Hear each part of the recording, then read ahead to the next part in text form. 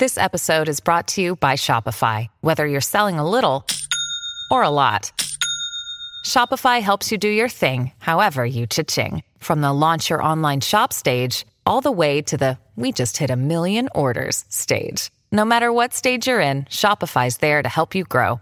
Sign up for a $1 per month trial period at shopify.com/special offer, all lowercase. That's shopify.com/special offer.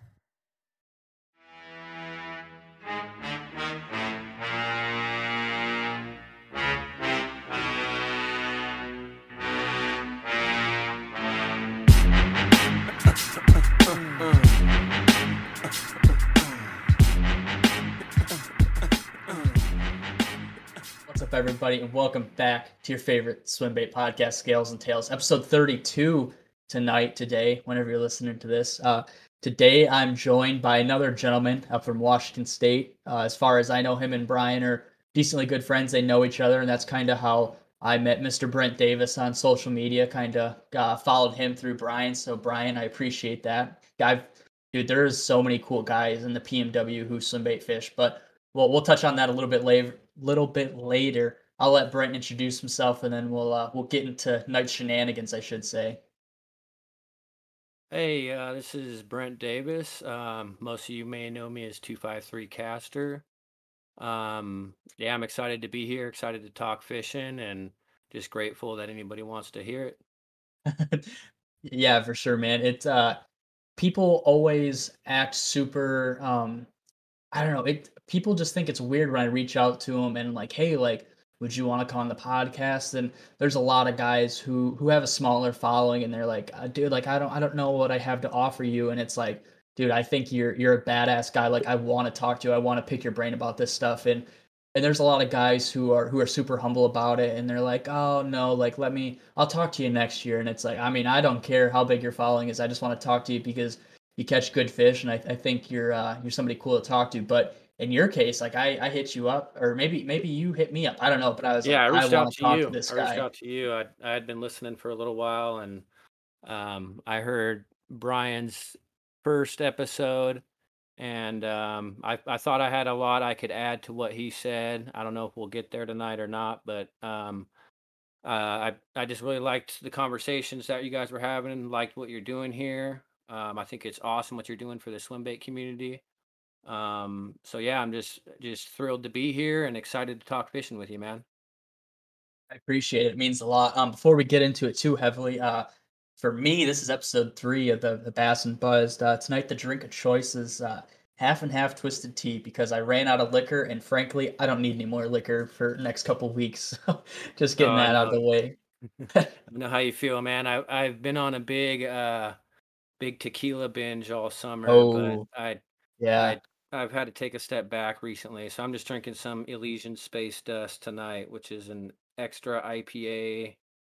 So I don't need too many of these. Dude, I think I've had some of those, honestly. For my 21st, my aunt and uncle got me a cooler, and it was full of IPAs. And dude, there were so many IPAs in there. There was an absolute shit ton. I drank those for a while. There was a lot I didn't like, but there was a couple I did like. But dude, I was IPA'd out after that. I'm like, okay, that's cool. Like, time to switch back to liquor, because I drink whiskey a lot. Actually, my dad loves tequila. Dude, he drinks so much tequila. Whenever he drinks, I'm like, I don't know how the hell you do that. That's like his favorite liquor, I swear. Oh yeah, it's good stuff. I like margaritas, but I was doing a lot of shots with the salt and lime. That was fun stuff. So, but kind of had to slow down because it was hard to get up for work at 4:15 in the morning after you've been drinking and staying up playing video games. Oh, dude, yeah, like that episode I did with Brian, I drank a lot of rum, and that next morning, I felt terrible, so bad.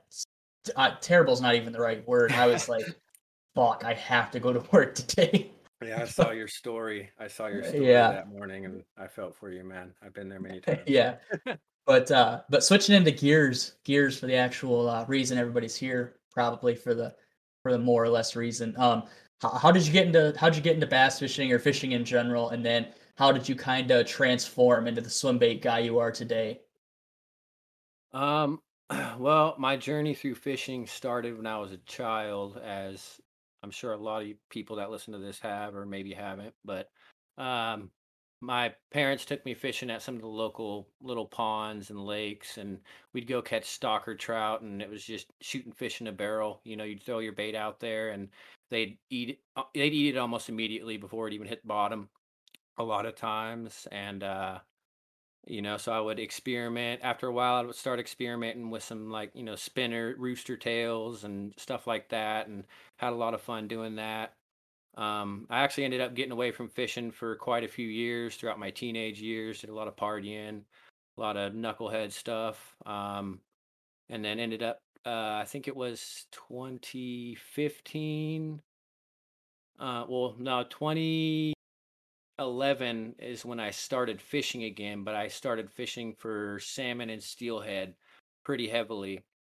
Um, Anyways, I ended up getting away from that as kind of the runs kind of dwindled around here and the sport kind of became more popular. So there was more people, less fish. Kind of just lost its appeal. And then, I'd been seeing on some of the local pages, um, guys catching these big bass with these huge lures hanging off their face or stuffed down their mouth. And I was always really intrigued by that. At the time, I had started, uh, fishing some of the smaller lakes with my buddies, with just regular conventional tackle, catching small bass. And it was really something I only did during the spring. And while I was waiting for the salmon to come back, fast forward a couple years, I ended up catching my first swim bait fish in 2015, I want to say. And that was on a 6-inch Huddleston. And that fish went, or I didn't have a scale for that fish, but somebody else caught the same fish a few weeks later, and the fish went 6'8". So Damn. we were pretty, yeah. And funny thing about that too is I also, one of my good buddies ended up catching the same fish a couple weeks later. Or no, he caught it first. He caught it out there first, actually, on a big square bill. Um, and this was all over like a 2-month span. So anyway, after that fish there, I got just freaking hooked, man. And I was throwing the Huddleston everywhere. I was fishing for bass still dabbling with salmon a lot when the salmon would come in. But I want to say like 2016, that next year, I got bit by the big bait bug, as they say around here. And, um, yeah, it was kind of over from there. I started fishing the Huddleston 68 a lot. Started fishing, G2 shell cracker. That was one of my favorite baits. I ended up getting a couple other little baits here and there. And then I ended up getting my first hero trout and just fell in love with that thing.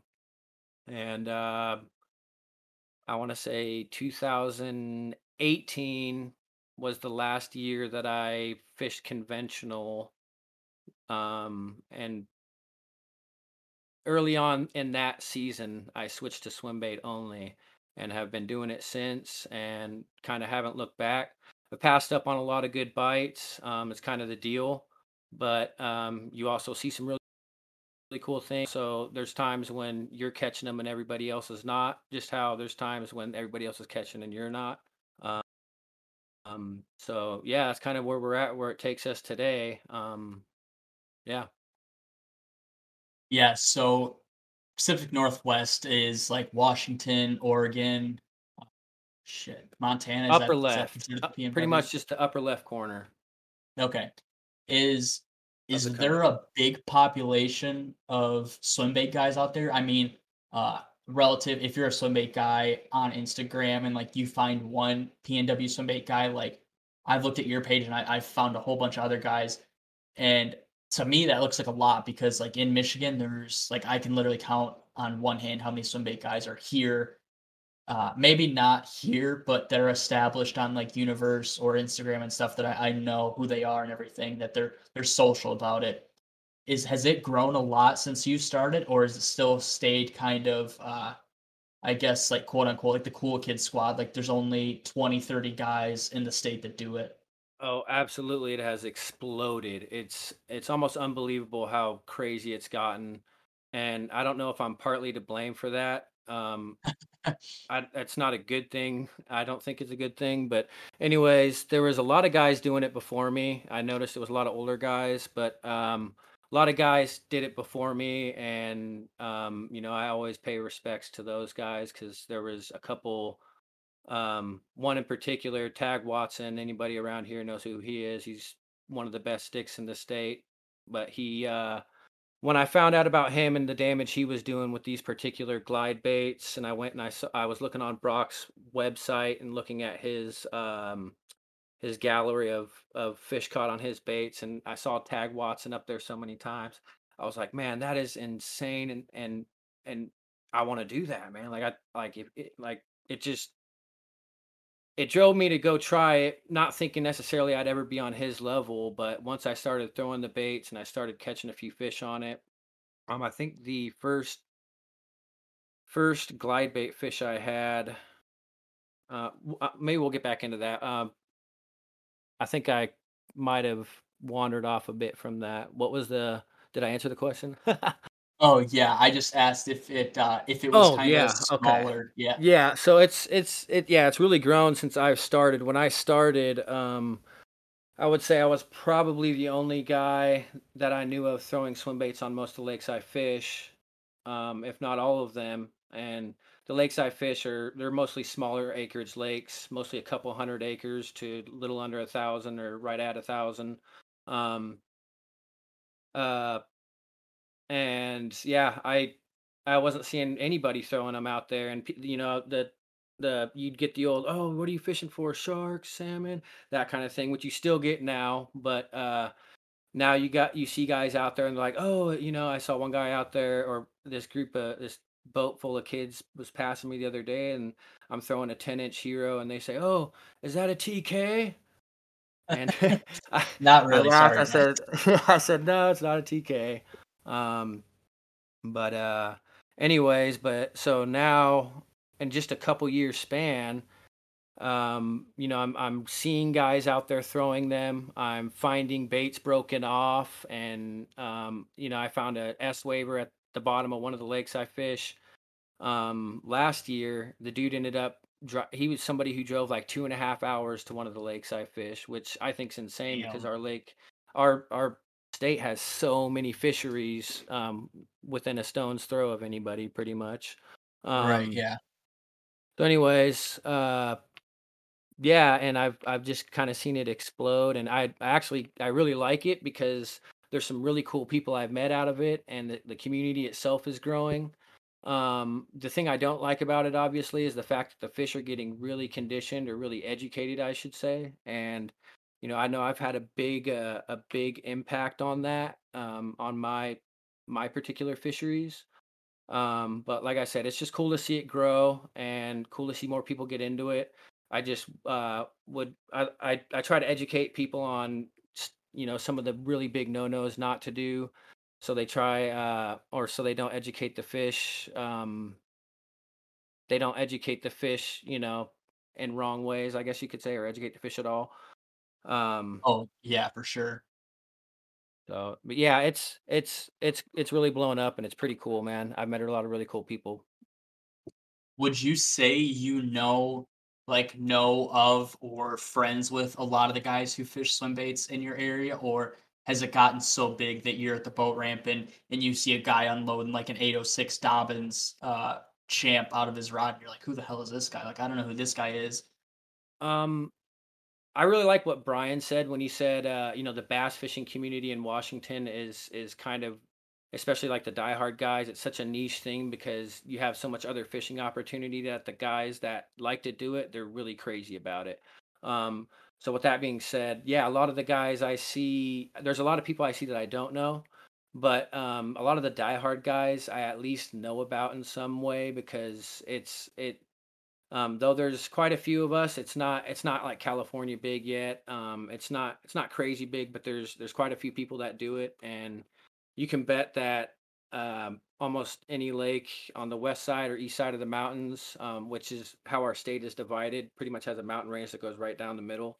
and kind of completely different climates on both sides. So there's kind of different fishing on both sides, but it's yeah, there's a lot of opportunity, and it's right for the picking. But yeah. Damn, it's crazy. Like you said, you guys have those steelhead and trout. You guys have sea fishing, like obviously ocean fishing, and it's weird to hear bass fishing, like bass fishing as a whole, kind of like I guess hardcore bass fishing as a whole, kind of to be a niche thing because it does not seem like that right now. It seems like everybody you talk to, everybody you see on Instagram, is holding a bass, but there's something to be said about it being hardcore or it you just going out there with a worm and a bobber or like a crankbait with a snap swivel and catching a bass and posting it and saying that you're fishing for bass and stuff. Yeah, and don't get me wrong, it's there's a very big tournament community here, or I would say at least a decent sized tournament community. So the in general, the bass fishing community is pretty big, and there's a lot of salmon guys that will, they'll fish bass during the spring and whatnot because they either don't want to drive the several hours to the one or two rivers that are actually having the run at that time, or they just actually like doing it. But um, in general, it is pretty popular, but like I said, the more dedicated guys, it's kind of a tighter clique, and you kind of seem to know. We all kind of know we all kind of know names and faces and such. But yeah, Yeah. So going off that, what is the fishing like in Washington? You said how you described how there's kind of a lake a stone's throw away. Is there a lake that a lot of you guys who know each other kind of all target, whether that be because you guys know that the fishing is good or everybody knows how the fishing sets up there, or is it kind of a free for all and you guys kind of bump into each other every once in a while? there is a couple lakes like that. That we all kind of know about and fish, or at least most of us do. Um, but it's at least for me, for the most part, the lakes that I'm fishing, it's really seasonal. Certain lakes that I'm only going to hit really early in the year. There's certain lakes that I'll spend on, all winter, because for the most part we have open water. It gets damn cold, but we have pretty much have open water where I'm at all winter. Um, so yeah, seasonally I like to rotate through different lakes. Some people have lakes that they like to kind of just fish at all year round, but I've fished so many of these lakes around here. I fished I fished a good amount of them, and I know enough bites and where the fish are at certain times of year that I kind of select lakes based on that, based on past, like we all do. We pattern them out by the season, and we try to go back there and catch them again the next season. Yeah, and although it doesn't really work out like that every season, I'm sure you have you experienced this? Like from what I've listened to in your podcast, it sounds like when you figure something out on like the river, because it sounds like you fish rivers a lot, right? Yep, yeah. Well, It's unfortunately, what I've had to resort to is river fishing. Don't necessarily like it, but that's what I'm given, so that's what I do. Well, from what I hear, they pull extremely hard in the river because they have to Yeah, fight that current all day, so they're yep. they're a little bit stronger. So, um, I would I would like to try. We actually have a really good river in this state to fish smallmouth in, and there's some good largemouth fishing in it as well. That I'd like to get out on. It's a bigger river, so you need a bigger boat. But yeah, it's pretty cool. Yeah, it's called a river, but I mean, it sounds like I don't know, dude. Like we have river is such a loose term because this spot here I can walk all the way across. It's probably I can throw a baseball across it. It's not too far, maybe 50 yards, and then relative to up at home, which it's the Manistee River, which is a huge river, runs through Lake Michigan, runs through almost half the state. That's where the old world record brown trout was caught out of, and that's like when somebody says river, that's what I picture because that's what I grew up on. And then coming down here and them saying, "Oh yeah, this is the XYZ river." I'm like, "Are you serious? Like this it, obviously it's not a creek. It's bigger than a creek, but it's like, damn, like they need to have a description word for river because this is Is it not what I and picked it kind of like all. frog It's so water, or is small. it does it have good current to it, or Uh, well, no, it really, I mean, dude, the only reason I have current where I fish is because I fish right under the dam spillway, whatever you want to call it. But mm, I mean, you go down 600 yards and you can motor upstream with a trolling motor and not kill your battery, like roach your battery throughout a day. Like, I don't know. It's a super weird little spot. Um, it holds fish though. I can't complain. Like it's been a great introduction to river fishing for bass. Like I said up at home, it's a lot of trout fishing in the rivers and stuff, and you catch the occasional pike and smallmouth, walleye, largemouth, like fishing spinner baits and stuff. But I've mhm. really kind of it's really kind of made me into a river rat living down here and learning current breaks, learning how to read water, which is I think really stepped up my game as far as like casting, like wasting casts and stuff while I'm out fishing. Right, right. So where I was going with that is, so are they pretty predictable as far as like year by year going back there and kind of finding certain patterns and certain cool little bites? So, like living up at home where I started swim bait fishing and I did majority of my swim bait fishing, yeah, like those fish, not necessarily patterned to the date, but you can if you watch the weather patterns and so anybody who doesn't know, Lake Michigan flips and pretty much I mean all lakes flip if you live in a colder climate. That just means that the water on bottom Turnover, yeah. flips over to the top, the warm water goes on the bottom, cold water goes on the top. And when that water flips, which is January, February, March, April, May, beginning of Mayish usually, which is right around the time they kind of start thinking about pre-spawn. It's really not even pre-spawn yet.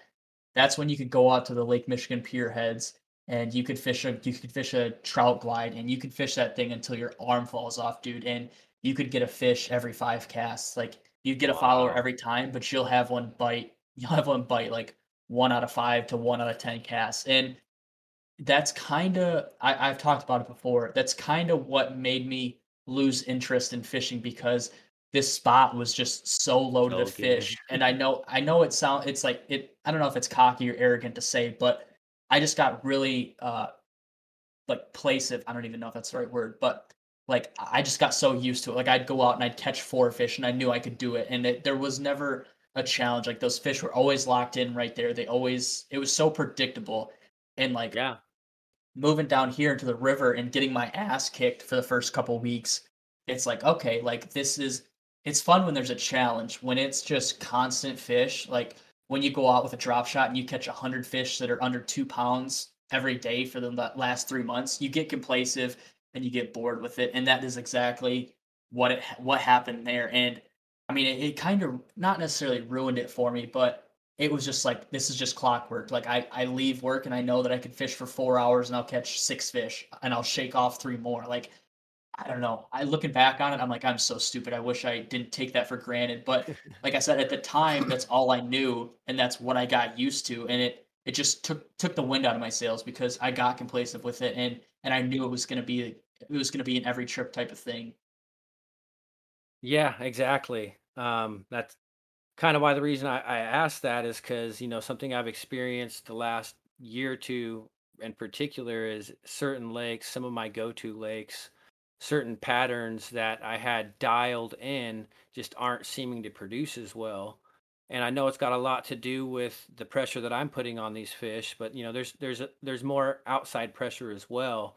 But I can guarantee it was a lot to do with me. So one thing I've been doing these last 2 years is trying to kind of go outside the box of baits that I would rather use and try to use other baits and catch them on, instead of a glide bait, maybe go with a crank down or even try a soft bait, which is something I don't fish very often in the summer months in particular. Um, so yeah, I was just kind of curious to know that. Like I said, once again, I'm fishing a lot of smaller acreage lakes, couple hundred acres mostly. Um, so the population of fish can't be that big, so it just would make sense that I'm kind of educating them. But um, Yeah, like I said, I'm finding them in different ways. Like um, this year I'm fishing less obvious spots and trying to hit them at less what should I say? Less ideal times and just kind of Right. mixing Yeah. it up and seeing what's happening. I mean, because my first year or two throwing swim baits, I guess I could say that was a lot of just blind casting, just casting anywhere, casting it at everything, whatever bait I was throwing, and you learn a lot from that. But you also educate the fish once again. But now I'm to the point where I can kind of calculate my casts a little bit more and calculate a game plan, and try to go execute based off seasonal patterns or whatever and adjust from there. Um, yeah. So is that something that that you can kind of relate to? Yeah. So when I first started, my first I had a Gantrel and it was a lot of blind casting. Didn't really learn much with that. And then I got a hater and it was still a lot of blind casting, but that bait really broke it down for me. Like I learned how to fish a crank down. I learned how to work this bait with reel pop or not reel pops with rod pops and the occasional reel in the slack and stuff. And there's a very special way you can fish a hater, and it just got this little body roll shimmy, and it just works. It's so slow, and I caught a lot of big 19, 18-inch blimp largemouth doing that.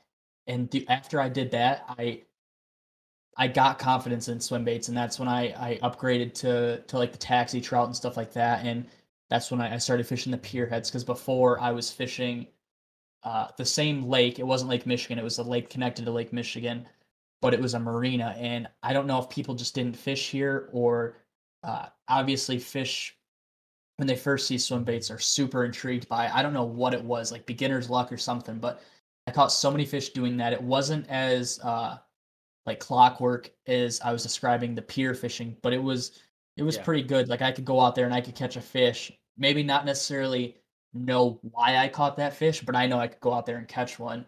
And it was never anything like you have mentioned it and some guys I've talked to like from Mass have mentioned kind of educating these fish with baits and that honestly I never thought about that until like the springtime uh, like those fish on Lake Michigan, I don't know if they're just dumber than a box of rocks and stupid hungry, or that pier head kind of works as a highway for these fish to go out in the big water and eat alewives and chase smell and eat trout fingerling and right. stuff. And then they can push into the lake and go sit by bluegill beds and ambush bluegills and stuff. I don't know if it was just a constant way of these fish getting in and out, but it's hard for me to think about it because I'd never experienced that. Like here at the river, I can kind of understand where it's coming from. Like you can only cast the S Waver 168 so many times at a smallmouth before it's like, huh, that's like the sixth time that thing's rolled past me in the last like 4 minutes. Like I don't know if I'm gonna eat that today.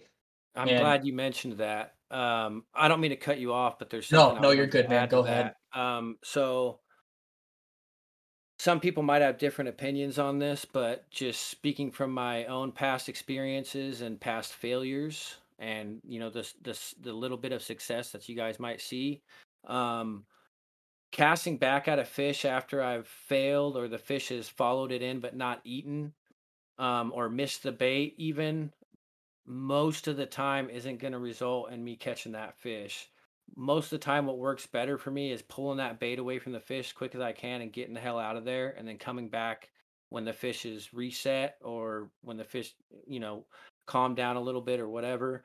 Um, I've had a lot more success doing that, and I can hardly think of any time I've just kind of flipped the bait back in there and had the fish spin around and eat it. Um, Although I'm sure it has happened, especially with smaller fish, but especially with bigger fish, that's not something I typically have work out too well for me. So whenever I have buddies on the boat and I'm trying to show them how I do it, I try to tell them, when that fish blows its shot, or if it follows in slowly, and after doing it for so long, especially with glide bait fishing, you can kind of read behavior of these fish. and it becomes really important because you figure out the behavior of a fish that's never going to eat in the first place. And if that's the case, then you want to get your bait away from it so you don't ruin your future chances. So, like I said, most of the time, what I like to do is I'll come back. I'll try to give it as much time as I can, or come back when the conditions are different, a little more ideal or whatever. Yeah. Um, but yeah, I try, and I still do it sometimes, cast back at a fish, but it doesn't usually result in success for me with that fish eating. Right. I had that happen the other day. I went home and I was fishing that marina that I'd catch all those crankdown fish with, and uh, Kyle from Throwback was nice enough to send me a bait, flea shad, and I casted it up under this boat lift, and I had literally the biggest bass I've ever seen chase this bait out, fucking nose to the grindstone, ready to eat this thing. And I was like, oh Caught my on it. gosh, yeah. I cast it in there probably 10, 12 more times, and the fish would follow it out. He was keen on it, but it never wanted to commit. And I was like, damn, that's Mhm. weird. So I walked out to the edge of the dock, blew a cast out there, where I know it's kind of notorious for fish to sit up at that are not offshore, but not on the dock structure. And I turned my GoPro off. I was texting my girlfriend back, texting my mom, letting them know that I'd be home soon. And I look up, dude, and I see this fish pick like this bait in its mouth, fucking line running across the water. And I'm like, "What the fuck?" Jesus, And dude. it's running back towards me to sit back under this boat lift. It's the same fish that I had been cooking with. Dude, I have a HGK Corrado. I reel into this thing. I lean into it, sweep into it, whatever you want to say, and I'm dicking with my GoPro trying to get it to record. It's not recording. It's just taking still pictures. I'm like, screw this. So I start fighting the fish, and it wraps me up on a boat pole. And here, I don't know if you guys have them, but we have zebra mussels, which are super invasive, super sharp. Nope, not. I don't think we have. If we do, I think it's like one or two lakes, but I don't. Yeah, Yeah. it's not a thing here, Oh, dude, they're terrible. And so thankfully. yeah, it hooks me up on this boat post, and he ended up wrapping around it twice, and my line snapped. I mean, there was literally nothing I could do. That Jesus, fish handed me dude. my ass, and I had that bait for like 16 hours. I texted Kyle. I'm like, hey man, the bait works really well. Like I had 5 fish follow. I had one miss hooks. And I just lost one. I was like, unfortunately, the fish just took my fucking bait too. And Dude, I was like, oh, he's probably not gonna he's not gonna believe me. He's gonna think I fucking casted the bait off. Luckily, those pictures I took, you could see the picture of my rod doubled over, and I sent it to him. And I sent him a video of the fish following my bait out, and I walked on the dock, and I saw the fish underneath the boat lift, so I recorded it on my phone, and I was like, dude, like. Here's the proof. This is the only proof I have. You can believe me if you want to, but that fish whooped my ass 7 different ways to Sunday, oh yeah, and there was nothing I could have done. Like I could have been fishing 65-pound braid, and I may have gotten lucky and pulled it off, but that thing just whooped my ass. I couldn't have done anything different. I don't think, unfortunately. dude. People underestimate the power of a big, young northern strain largemouth. Yeah, They yeah, will whoop your ass. And when you get these fish here in Washington that are 19 inches and 5.5 pounds, or my PB, which we'll get into later, I'm sure, 22 and a half inches, 9.3 pounds. Those fish are putting on serious weight. Um, and the freakishly big ones I noticed don't fight quite as good because they're just kind of like obese. But man, a big young 6 pounder will tear you a new one. yeah. I'm glad you guys have northern strain like we do. Like the fish are short and round, dude. Like literally, it's like a fucking blimp. It's like the fuck, what tire brand? The Michelin Man blimp or whatever it is Yeah. that are at all the college football games. That's what these fish are shaped like. I remember Oh, sending a picture to 100%. Vic. I sent a picture to Vic, one of the first ones I caught. It was 19 inches and like 5.25 pounds or something. And he's like, holy shit, dude. Like that fish would have to be like 22 inches to be 5 pounds here. I'm like, no, dude, like these fish it's a literal football build. Like people Yeah. throw around the term football, but that's what these northern strain are. And I'm glad you guys have fish Yeah. like that too. Dude, and some lakes they're like that year round, dude. We've caught them in December, January, stuffed like that to the just to the gills. And I don't know who I was talking about it with, if it was my buddy Frank or not. He's a hammer you should have on here too. But I think he's the one who said it to me. He said, "Yeah, it's because they're still gorging, but they can't digest as fast during the winter." And I was like, "Oh Oh shit, yeah, metabolism slowed down. yeah." But you still got lakes where there's spots where they don't go very far to eat, and they can't help themselves when a big meal comes by. And um yeah, it's just it's amazing, man. And they're a very underrated fish, the northern strain largemouth. they're Yeah, they're they're awesome. And we're in a really special place here in Washington, being that you've got some mild enough weather to where these fish can eat and grow year round. So we do have a, a fair population of double digit fish in this state. Doesn't make them easy to catch, of course. There's a few people that do, and they're really great fishermen. And hopefully I can get that too one day. But until then, I'm gonna keep trying. But I had, I think it was 2018. I had gotten my buddy into fishing swim baits the year before, and he's an older buddy of mine who's he mentored me on a lot of fundamentals of bass fishing and got me out onto some cool lakes and showed me some things. So when I got into swim bait fishing, he was really interested in it, and I showed him a few things, and I encouraged him to pick up a few baits and rods and whatnot. He ended up catching an 11 plus, 11-pound northern damn. strain largemouth, and I was so happy for him because he's an older cat, but he's been fishing bass pretty much his whole life. He was part of the tournament scene around here in I think the late '80s, early '90s. Um, and he'd been hunting for that fish all his life. And he finally got that fish, and it was so freaking awesome to see him catch that fish. Then my one of my best buddies, Keith, he ended up lucking into one of those. I say lucking into it because we were out there, and I was actually in an argument with somebody who was fishing with that older buddy of mine. And my buddy Keith's back there on his own little boat, and I hear, "Oh god," and I turn around, and Keith's got this massive fucking bass on.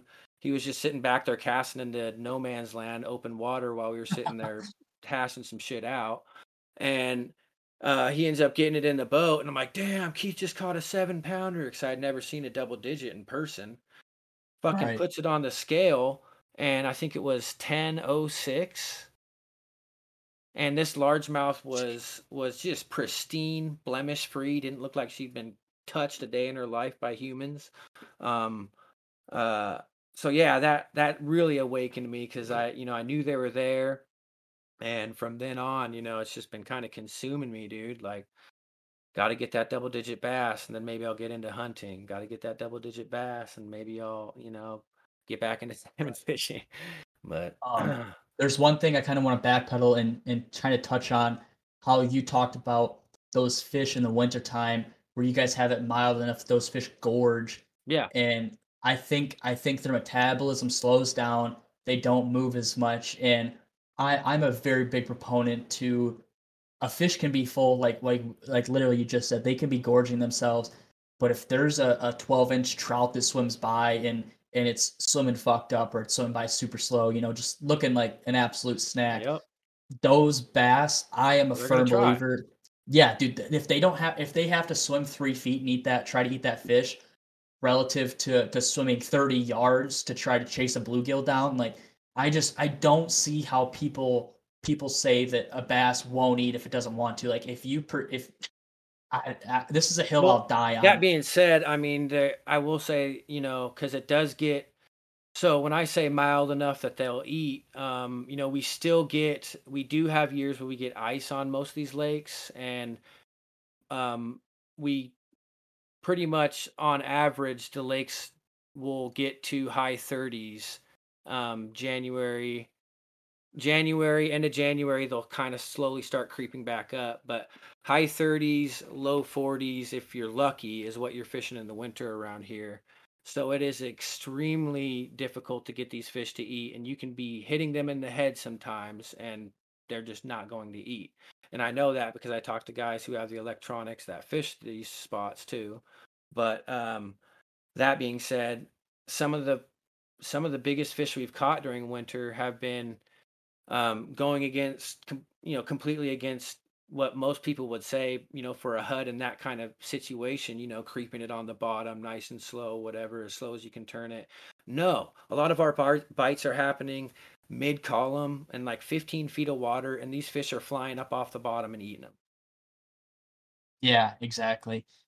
But Fish are it's not like it fucking happens weird. all winter long. I'm lucky if I catch two or three fish a winter, good fish, that is, a couple dinks. I don't really count those, but uh, yeah. So it's very hard, but the thing is we can still go out there and do it. So we do still go out there and do it.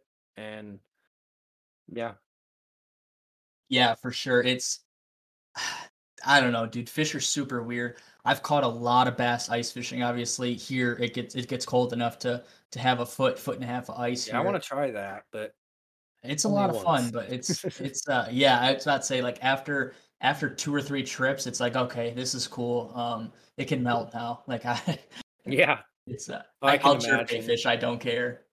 I mean, I'm going crazy and I'm able to fish, and that time of year, like it's just I'm ready for those fish to start getting into more predictable spots and or at least predictable for me and for the kind of baits that I want to fish for them. I'm most of the time um most of the time I'm trying to fish the baits that I want to fish and catch them how I want to catch them, and a lot of times that means missing out on bites. So, um Yeah, exactly.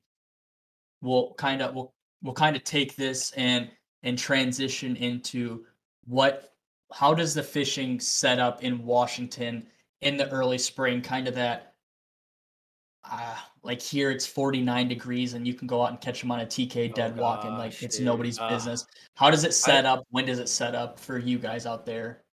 So go time for me is like end of January. Like that's when we're starting to really hit the lakes, like the early lakes, and we're trying to see, we're trying to look, and if you have a more milder weather pattern, try to look for pad stems coming up on certain areas because a lot of the bites we get on early are around pad stems on on ends of big flats, stuff like that, or at least for me.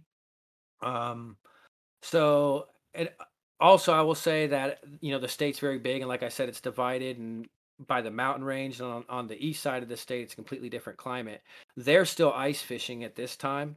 They do get ice. They have a lot hotter weather during the summer, but they get much colder weather during the winter. So they're still ice fishing, and but over here in the more milder areas, um, you're yeah, like I said, late January, early February, and I'm watching for either low pressure systems, which I do year round. I'm a big weather watcher. Okay. Barometric pressure.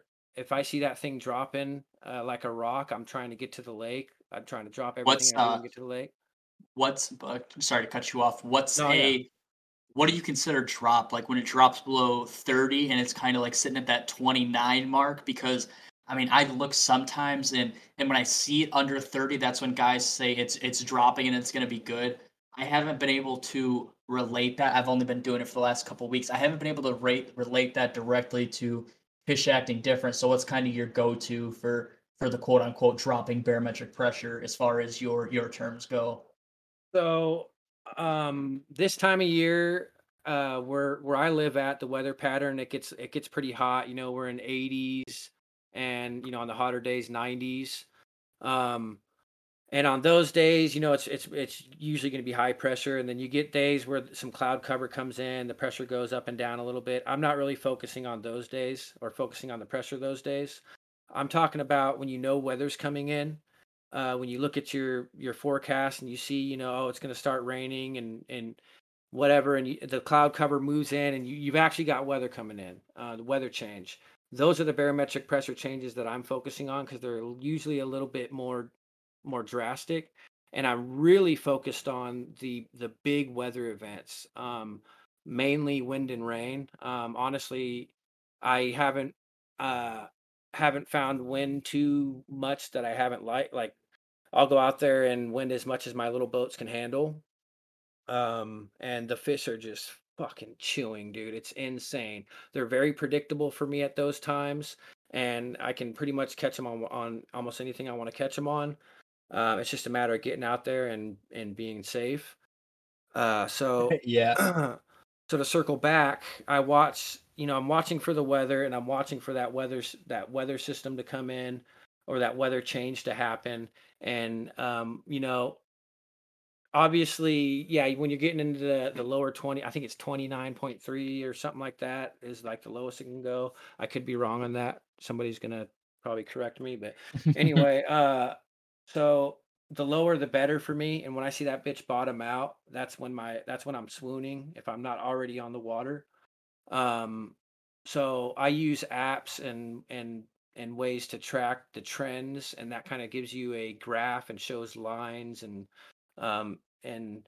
when I see it on a sharp decline, which is usually associated with that weather, like I said, that's when I'm trying to be on the lake. Okay. Yeah, that makes a lot of sense. So kind of circle back around to the early spring bite that's just before I cut you off. But barometric pressure is something that and moon phase is something I'm super interested Yep. with because it's nothing I've never um not necessarily cared for. I've never put in a lot of time and paid attention to, but I'm sure you'll probably touch on moon phase a little bit more when you get towards the summer bite. So you can get back on track with the Yeah. spring bite you were So describing. yeah, like I said, as soon as that water starts coming up back into the 40s or creeping back towards mid 40s, that's when I'm on the hunt and I'm roaming those flats where the emerging pads are going to start trying to poke up. Roaming those main lake points, second lake points, which on a lot of these little lakes, if they even have any, there's going to be one, maybe two. Um, and then when I get a good warming trend, that's kind of when I go and I start looking up around docks and stuff because those fish, you get a good warming trend or even a day or two of sunlight and on some lakes, on some special areas, these fish in the middle of winter will push up. So, warming trend gets me up looking shallow around docks, and then if the lake has docks, I actually prefer lakes that don't have docks. Dock fishing can kind of get boring for me, and it just I don't know. I would much rather fish somewhere that's either uninhabited or somewhere that has a lot to offer and you don't just have to fish docks. But there's a lot of smaller lakes around here that are just mainly dock lakes. And while they are good, I tend to just fish them early in the season because later in the summer, especially like this time of year, um, a lot of people are out on their docks. They put those big stupid blow up things and they're paddling around the lake, and so I fish those lakes at night. Yeah, right. I mean, I can't blame you.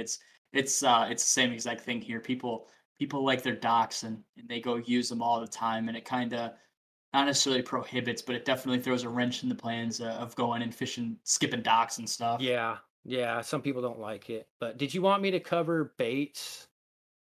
Yeah, I mean, if you want to talk about what baits you use throughout the year and stuff, and then we can go into to Well, I how you just fish them. before Like, I move on from spring, I wanted to just say that yeah, yeah, that is the time I lean most heavily on soft baits, and a lot of that's because I'm throwing them either up in stuff I can't get hard baits to, or fishing them a lot deeper. So spring, I'm throwing a lot of HUDs, 8-inch HUDs. Sometimes the 68 on on some mixed lakes where there's smallmouth, because they can just get that down easier. Um, and I'm always fishing glide baits all year, but the bite picks up for me right around that mid 40s too. So I start leaning more on glide baits as the water gets to the upper 40s, and especially once you can start seeing those fish up shallow. Um, and then so yeah, I don't usually break the wake baits out until later on in the spring. So Okay. Are you going balls to the wall, 40-degree temperature with a 10-inch hero trout, or are you kinda, uh I will try it in certain areas, but okay. it's very situational. Like, most of Right. the time, I'm most cases I'm not gonna find a fish up shallow enough where I want to fish that glide. I'm not huge on sinking my $200+ baits yet. So while I have started experimenting with that, that's another story. But it's not something I typically like to do. So usually, if I'm going to fish a glide bait like during the winter, I'm going to fish it in on those flats and on around the cover that I think those fish might be pulling up to in a late afternoon or on a warm day, or when you got weather coming through or Yeah. whatever. Yeah, something to kinda hold the heat. So Yeah. in those winter days, are you working these glide baits kinda slow, straight retrieve? Are you giving them real chops? Kinda Yeah. walk us through So how you're doing that. so I'll just lay out kind of how I fish it seasonally real quick because it shouldn't take Yeah, long. So perfect.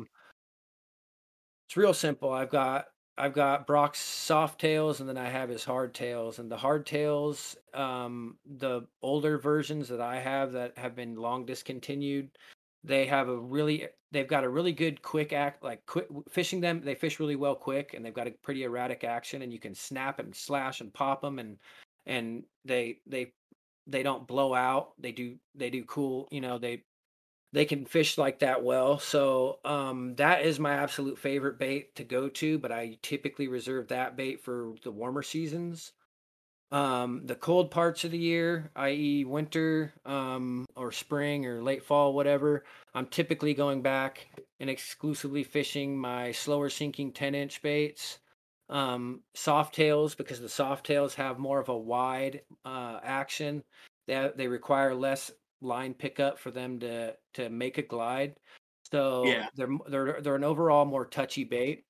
So I definitely use those in seasons and situations when the fish aren't fired up and ready to just come out and either pounce on that bait or get triggered or whatever. Soft tail during the cold seasons, hard tail during the warmer months. Um, and the soft tails, I'm going to be fishing those most of the time. I'll cast that out there. I'm always trying to get as much distance between me and the target as I can, me in the cover or me in the area that I'm thinking the fish is going to be. And then I'm doing slow retrieve with just a 1-2 to make that bait dart out. And a lot of times the fish hits on that second glide or the first glide when that bait kicks out. And I fish that same retrieve all the way through spring until the fish start to spawn. When the fish start to spawn, it gets really tough for me around here with glide baits, or swim baits in general. To be honest, I hate it. I hate the spawn. I wish we could skip past it every year because I don't bed fish, and the bite. Like I said, it's cheeks, or I'm cheeks, one of the two, probably the latter. But so once the fish get more fired up and you get some more active fish, I'll tend to start throwing that hardtail more so I can rip it around and try to get that reaction that way when the fish are flying up on baits a lot more. Um, that being said, I still dabble with the soft tail, especially my slower sinking ones that time of year, my 8.5s, because I have a couple that suspend, and sometimes that suspending bait um, is all they're going to eat. At least the lakes I'm fishing. So yeah, and then into the summer months, exclusively pretty much fishing that hardtail. I have an OG 10-inch bait I got from Manny Chi, that one of Brock's OG 10-inch baits, and it's a soft tail, but it's got the profile of the bait's a lot slimmer, which I think allows it to kind of cut through the water better, and I can fish it yeah, more erratically. And I've been fishing that guy more through this summer, only because I didn't have it last summer. He had it for repairs last summer, but anyways, so faster and more erratic during the summer, and slower with reel pops or rod twitches around key cover during during the colder months. But just to get into a little bit more detail on my retrieve during the summer, pretty much my favorite ways to fish it are going to be, I'll throw it out there. First couple casts of the day, I like to start out with a glide bait most of the time because I feel like these certain spots that I know have fish on them, if I see them and they react well to the bait, I know it's probably going to be a good day, especially if they're just freaking pouncing on that thing on a straight retrieve. At that point, I Yeah. know I can probably catch them on just about any bait, but I still tend to lean on the glide bait pretty heavily. Anyways, yeah, I'll go out there and my retrieve I like to start with, just kind of get a mood, is I'll throw it out there and fish it kind of medium fast pace, and then 5 or 6 cranks, and then bam, bam, bam, a couple fast reel turns to get that bait really, really turn fast and then glide off. And then one thing I learned last year is um, on one lake in particular, I think they're a little more trout oriented, or at least top feeding oriented. I'll be fishing these glide baits like that, and when I'm fishing them fast and that bait comes up and breaks the surface, the fish just come unglued, man. They just blast it. So, Dude. yeah. So this I year I'm I've s- been having a I'm lot of s- fun with that. I'm so glad you mentioned fishing it super fast and the bait's kind of nosing up and breaking the surface, because that is exactly how I fish on the piers at home. Yeah, And my good buddy Phil was like, uh, he was fishing it slow like taxi trout. He's fishing it super slow like you would in Virginia on the Shenandoah for muskie and bass. I'm like, dude, you're doing it all wrong. You need to these fish cannot think about what the fuck they're doing. Like they have to come up and just instinctively pounce on that yeah. thing. And he's like, "You're so full of shit." And 3 days he didn't catch shit. I had a bunch of fish shake off. I caught a couple, and then his last day he watched me catch one, right, like same exact cast he made, but I was working it the way like you just described it. And literally 3 minutes later, after working his bait like that, boom, he catches a fish. He's like, "Holy shit! I've never seen a fish like go after a bait that looks like it's swimming so terribly." I'm like, that's the thing. It Oh, literally looks dude. like a trout just Sometimes losing their it mind. looks ridiculous sometimes. Oh, Like there's like terrible, sometimes, terrible. dude, and I don't know how it works, but one thing that Brock told me back in when I first started messaging Brock after I bought the first bait. Well, it was sometime after that I had gotten another bait from him, but and we were talking about, because I told him that it was doing something. I, I I was doing something when I was fishing it fast, and I was like, "Hey, what's up with that?" And he's like, "Oh, you know, he said, "Yeah, it's supposed to be worked a little bit slower," but he said, "Don't shy away from unnatural looks." He says sometimes that's what triggers the fish. And I've 100% watched that played out. There's been times where I've worked the bait.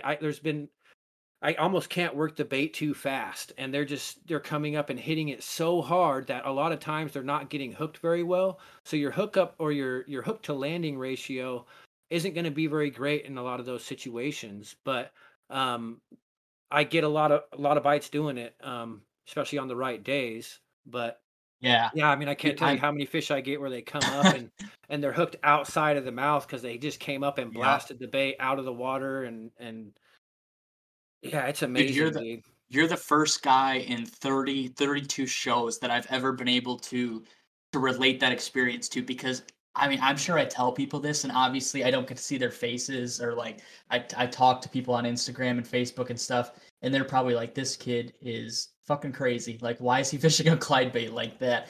But I'm glad you know exactly what I'm talking about. Like, Oh, dude,100%, dude. I But got not a every bait is 250. gonna be able to do that, though. Oh, Yeah, 250. exactly. 250s, yes. 250 is an amazing bait, dude. That bait is revolutionary. I'm surprised more people don't fish them, to be honest, because they're unique in the fact that you can just beat the shit out of them. Unlike, a resin bait, I'm so worried about casting these resin baits into docks. I've blown a few up. Um, and that's not a good feeling. But uh and I've always envied that about like wood baits and the depths 250 and stuff, is that you can just they just take such a beating. I've actually started leaning more on this little wooden rat at night lately. I don't know if you want to get into that later when we talk about bites I'm on or whatever, but for that exact reason, I can just fish the hell out of it, and and land on docks or land on laydowns or rocks and Yeah, for not blow sure. up. The 250 is nice because I mean it's got that rubber shell around it, Yep. and if you were to crack it, I mean that rubber shell is gonna Bounces hold it right off. together.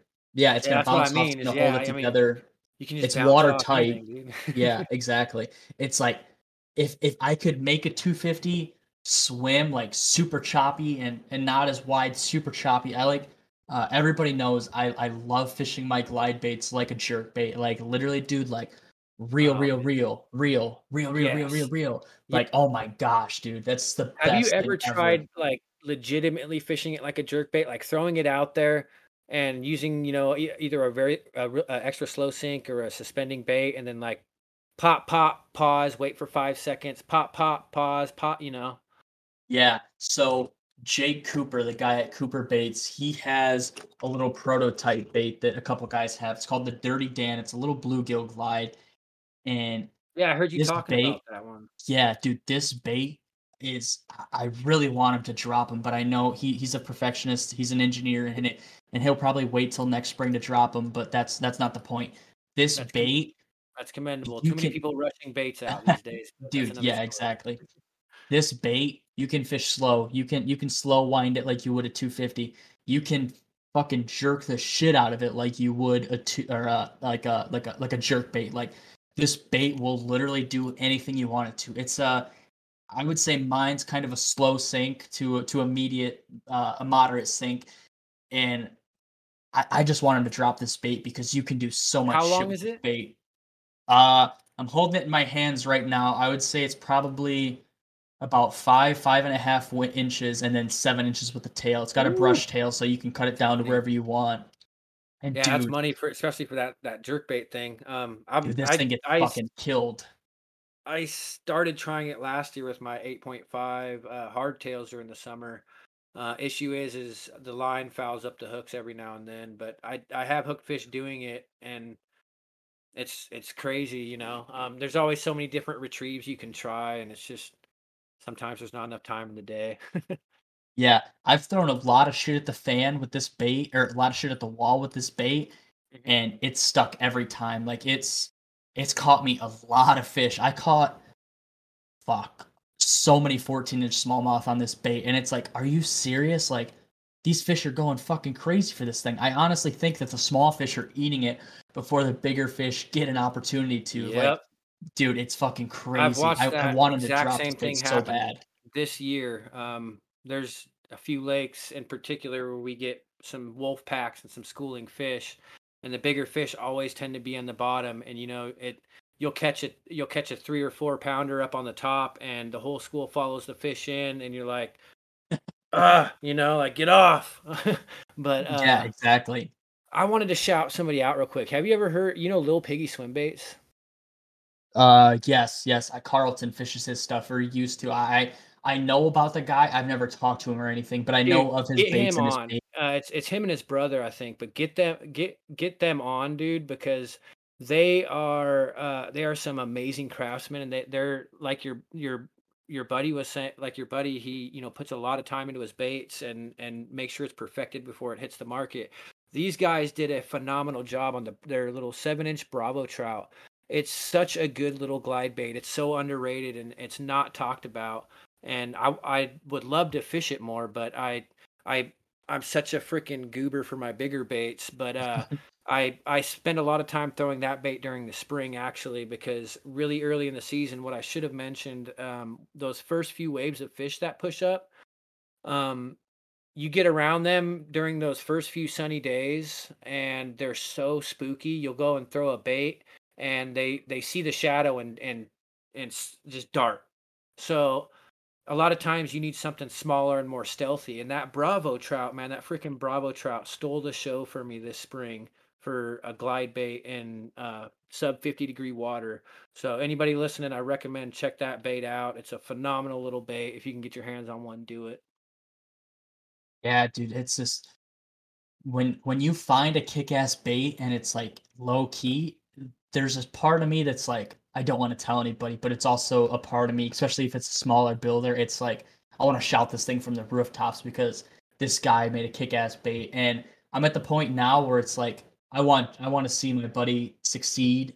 I was lucky enough for him to send me a prototype, and after fishing it, I literally texted him, and I couldn't put in the words of what I wanted to tell him about this bait, so I literally had to send him voice messages on Snapchat and tell him what I did with it, how it was catching me fish, what I didn't do with it, but I know would catch me fish. It's just there's so many builders out there, and granted, like you said, there is a lot of guys who rush baits, but those guys who are like professional per, uh, perfectionists and wait a year to drop a bait. Those are the baits that might not be hyped up because they've been brushed under the rug for a year, but those are the baits that just flat out catch fish. I swear.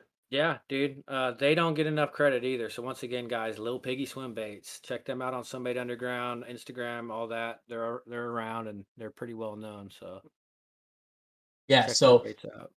getting kind of, I mean, we not necessarily it's a bad thing, but we kind of got off track there. What's it Yeah, like? sorry, dude. Sorry. No, you're good, man. You're good. People enjoy it when we get on little tangents like that. But what is your kind of, I guess, necessarily around this time to that mid fall slash winter transition? What are you doing to go out to catch your fish, or what are your fish kind of honing in on, tuning in on right now? So some You would don't argue have to our be specific. You don't have to be super no, no, no, no, specific to no. blow your bite out. So some would argue our fall transition has already begun, and I'm one of those people. Um, but I'll, I'm still catching them in summer spots, and I'm gonna probably continue to catch them in summer spots for another couple weeks, and then I'm gonna start checking shallower spots again. As the grass beds start to die off, the most greenest grass, greenest pads, thickest pads, stuff like that tends to hold fish in and around them. Secondary points, um, a lot of stuff that's going to be not quite deep water, but adjacent to deep water or relative deep water to the lake I'm on.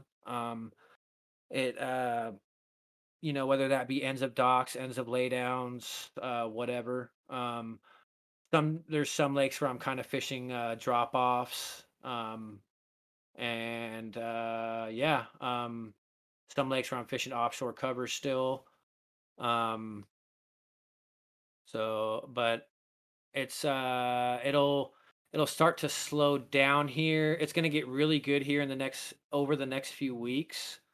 Um, and I'm gonna continue to be throwing. Uh,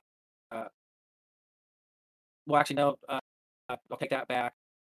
This time of year, I usually start throwing the soft tail a little more because for whatever reason, um, sometimes that crazy erratic bite kind of dies off here as I get into September, and a lot of the slower baits start getting more bites again. So, but the weather's still hot here.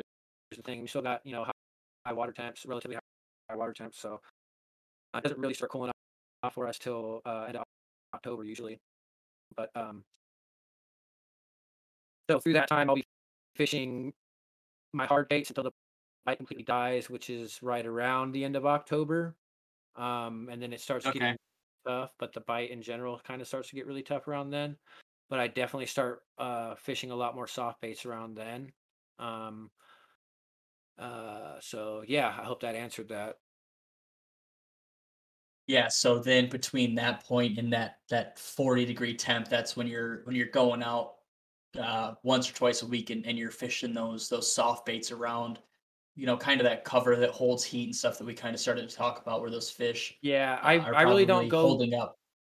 Yeah, I still fish. I don't really start fishing winter patterns until the water's low 40s, mid to low 40s, because there's still gonna be one or two fish up around. I mean, it's a grind, but there's still gonna be a fish, or one or two fish around.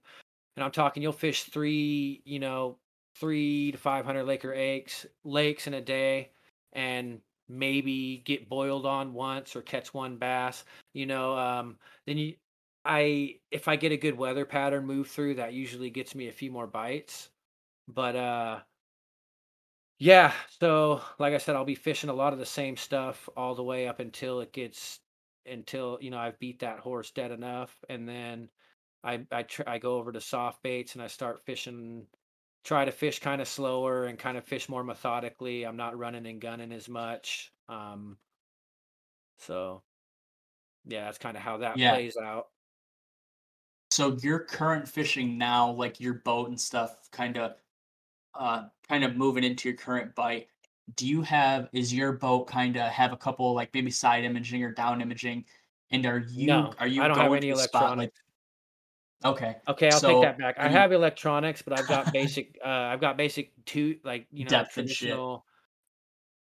Yeah, and then got a GPS, but I only use that for like water Okay. temp early and late in the year. I will Yeah. take it out and and kind of check shit out sometimes that I'm curious about out deeper that I'm fishing, but for the most part, I just for some reason I just can't stand having it on while I'm fishing. I feel like it scares fish away. So I know that's completely wrong, and people will say I'm stupid for that, but it's just this weird thing, dude. I just can't fucking do it, so I turn it off. But um, no, I run a little 14-foot aluminum that I put a deck in. Just got a little 25 horse outboard and bow mount that I put on there, and then I've got a little crawdad boat. Basically, it's Mercury's take on the crawdad. I've never seen another one like it, but it's called a Mercury Minnow, and it's all black with brown highlights instead of green with brown or whatever. But so I use Damn. that little boat on the smaller water, the very really small waters and smaller ponds, and I use my bigger boat on places where I can get away with it and places I want to run the outboard at.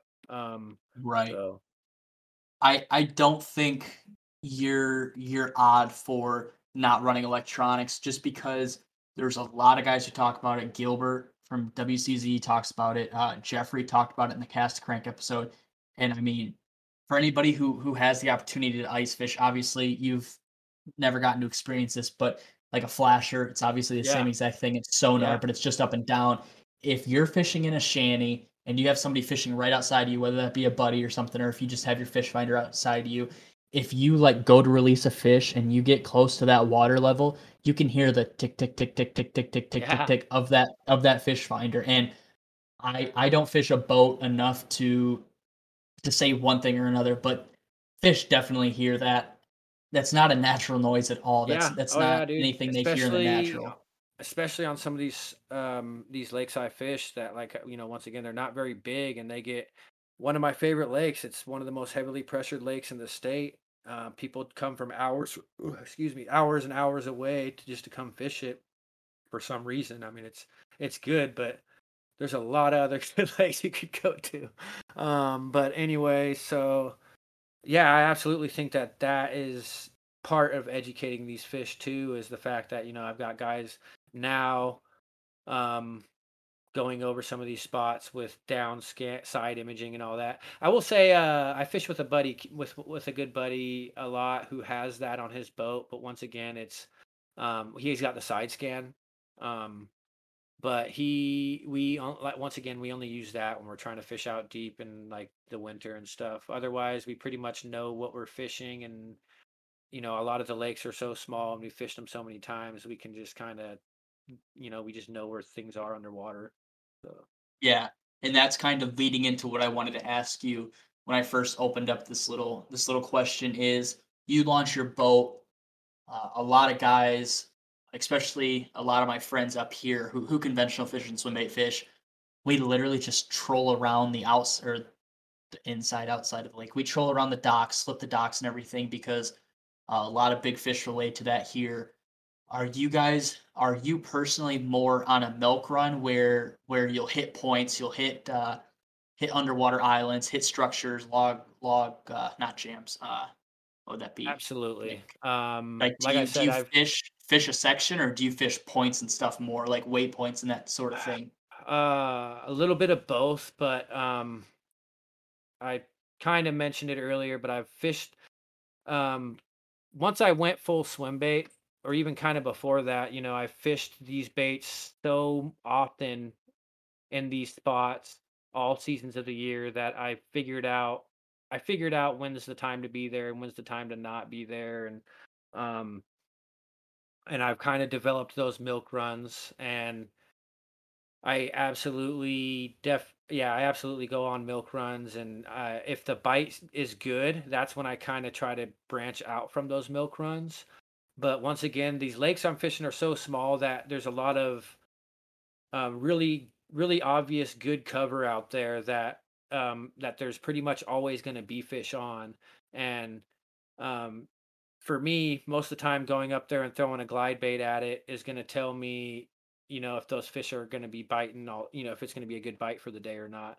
If I go hit two or three of those key spots, high percentage areas, and I don't even see a fish, then that's when I know it's going to be a grind. I'm probably just going to stick to my traditional milk run on the lake and then bounce out, maybe try to pick a new lake after that, or just scrap the day. Depends how much time I have, which over the last few years, I've lost a lot of time on the water. I still am blessed to have, 1 to sometimes 2 days a week on the water, which most people would love to have, but I was very spoiled before I got promoted at my job. I wasn't working as much, and I had a lot of time to fish, and especially like the late fall through the winter and in the early spring, because I work at a golf course. And but anyway, so I had a lot of time to fish during that period, and that's kind of where I spent a lot of time out there learning what to do, what not to do, and where to be at in the right times and in the wrong times. Yeah, it's kind of nice to, like, even if it's just a year, to have that exposed time and really learn a fishery, or learn how your fish act in a general, like, even just in your county, because you can apply one lake to multiple lakes if it's the same, like, topography and stuff. And I Yes, mean, if you have a year or two of learning that spot, you can apply that for the next 5 years until right. maybe there's a hard winter or something. Like, you can What's apply that for a while. but what's crazy is, like I was getting at earlier in our discussion, I've had these really great, amazing bites that I've figured out. And, the next year gone back and either the bite just isn't there. I've patterned them out for weeks on end and then been like, okay, next season with this moon phase and blah, blah, blah, it's going to be there. Then I go back and it's not quite what it was. So I don't know if that's me educating the fish. I think some of it also might have to do because of the lakes are kind of cyclical from what I understand, and lake levels, water levels and stuff have a big contributing factor to it as well. But I mean, pretty much this time of year our lakes are all pretty low, or at least the ones I'm fishing. Lots of them are natural lakes. Most of them are bowl style lakes, which is kind of frustrating because it almost seems Mm. like the fish vanish when they go offshore sometimes, Oh, because dude, yeah. I can't catch offshore fish at these little bowl lakes. It's unbelievable. But I mean, Do you do you do you have any, like, desire to get the lives, or I always fuck it up. Do you have any oh, I do. desire to, yeah, do you, I from have these a bowl lakes and desire. stuff? It's not realistic for me because I'm not I'm not super wealthy or anything. Um, so it's not practical for me, but I would love to try it, especially on certain lakes where I know they're out there suspending. Um, I just yeah, I hope I can fish out somebody's boat one day with it and get a taste of what it's like. But I've also heard of the downsides to it. Like the one guy was Right. saying on here, to where he can be glued to it all day. But I feel like just my style of fishing and just the way I fish on my lakes, for the most part, I wouldn't have the opportunity to be on those all day, if that makes sense. Right, yeah. I mean, maybe if I went to some of the bigger lakes in our state. I mean, I don't know if I told you this earlier, but we've pretty much got every kind of lake in Washington. We've got, pretty sure we have highland reservoirs. I know one in particular I'm thinking of. I don't know if I would consider it highland, but I think it classifies as a lowland reservoir. But anyway, we've got reservoirs, we've got natural lakes, we've got river systems and lakes connected to river systems, and um, it's a beautiful state and full of fishing opportunity. Some of the people kind of suck, but I don't let that get in the way of all the amazing people that I meet here. So Yeah, sorry about going on another tangent, but No, dude, you're fine. One thing I want to touch on because you kind of hey, piqued my can I grab interest a about. let me grab another beer real quick. Oh, dude, yeah, you're fine. Just a sec. I gotta set the headphones down. It's just out of reach. No, you're good, man. I usually stock up at beer on my desk, so I don't have to do that. But I actually did sneak away and go pee while Brent was talking about something because I had to pee so fucking bad. Oh, you need to go? No, no, you're good, man. I pissed when you were talking about something. I was like, oh yeah, I'm gonna go pee real quick. But Oh, good. one Those thing, long one rants are thing, good for something. yeah, exactly. One thing I kind of wanted to. It's not a huge thing to touch on, but you talked about how none of your friends have panoptics or the live scan, whatever Yeah. front facing sonar is what we'll call it. It's is it fuck, how do I wanna word this? A lot of guys in your area are fishing out of, like, John boats, like, John boats look like huge in the PNW, like, Brian always sends me tournament videos and stuff on Snapchat, and it's literally just the bank full of Yeah, John boats. Is that's, it weird to see a bass boat? no, absolutely not. That's because he's in the Tiny Boat Nation is what it's called. It's a club dedicated to the smaller boats. I think it's 15 feet and under. Um, but absolutely not. You've got you've got plenty of glitter wagons out here to choose from. Um, guys on these $70,000 boats, like just fucking loaded. Yeah, It's right. not like it is down south, I'm sure, but there's plenty of them. We do have a pretty big tournament scene here. And in my opinion, the anglers out of the Pacific Northwest are some of the best in the country because we have the opportunity to kind of fish all aspects of bass fishing, whether it be, the river fishing or the reservoirs or, natural lakes or what have you.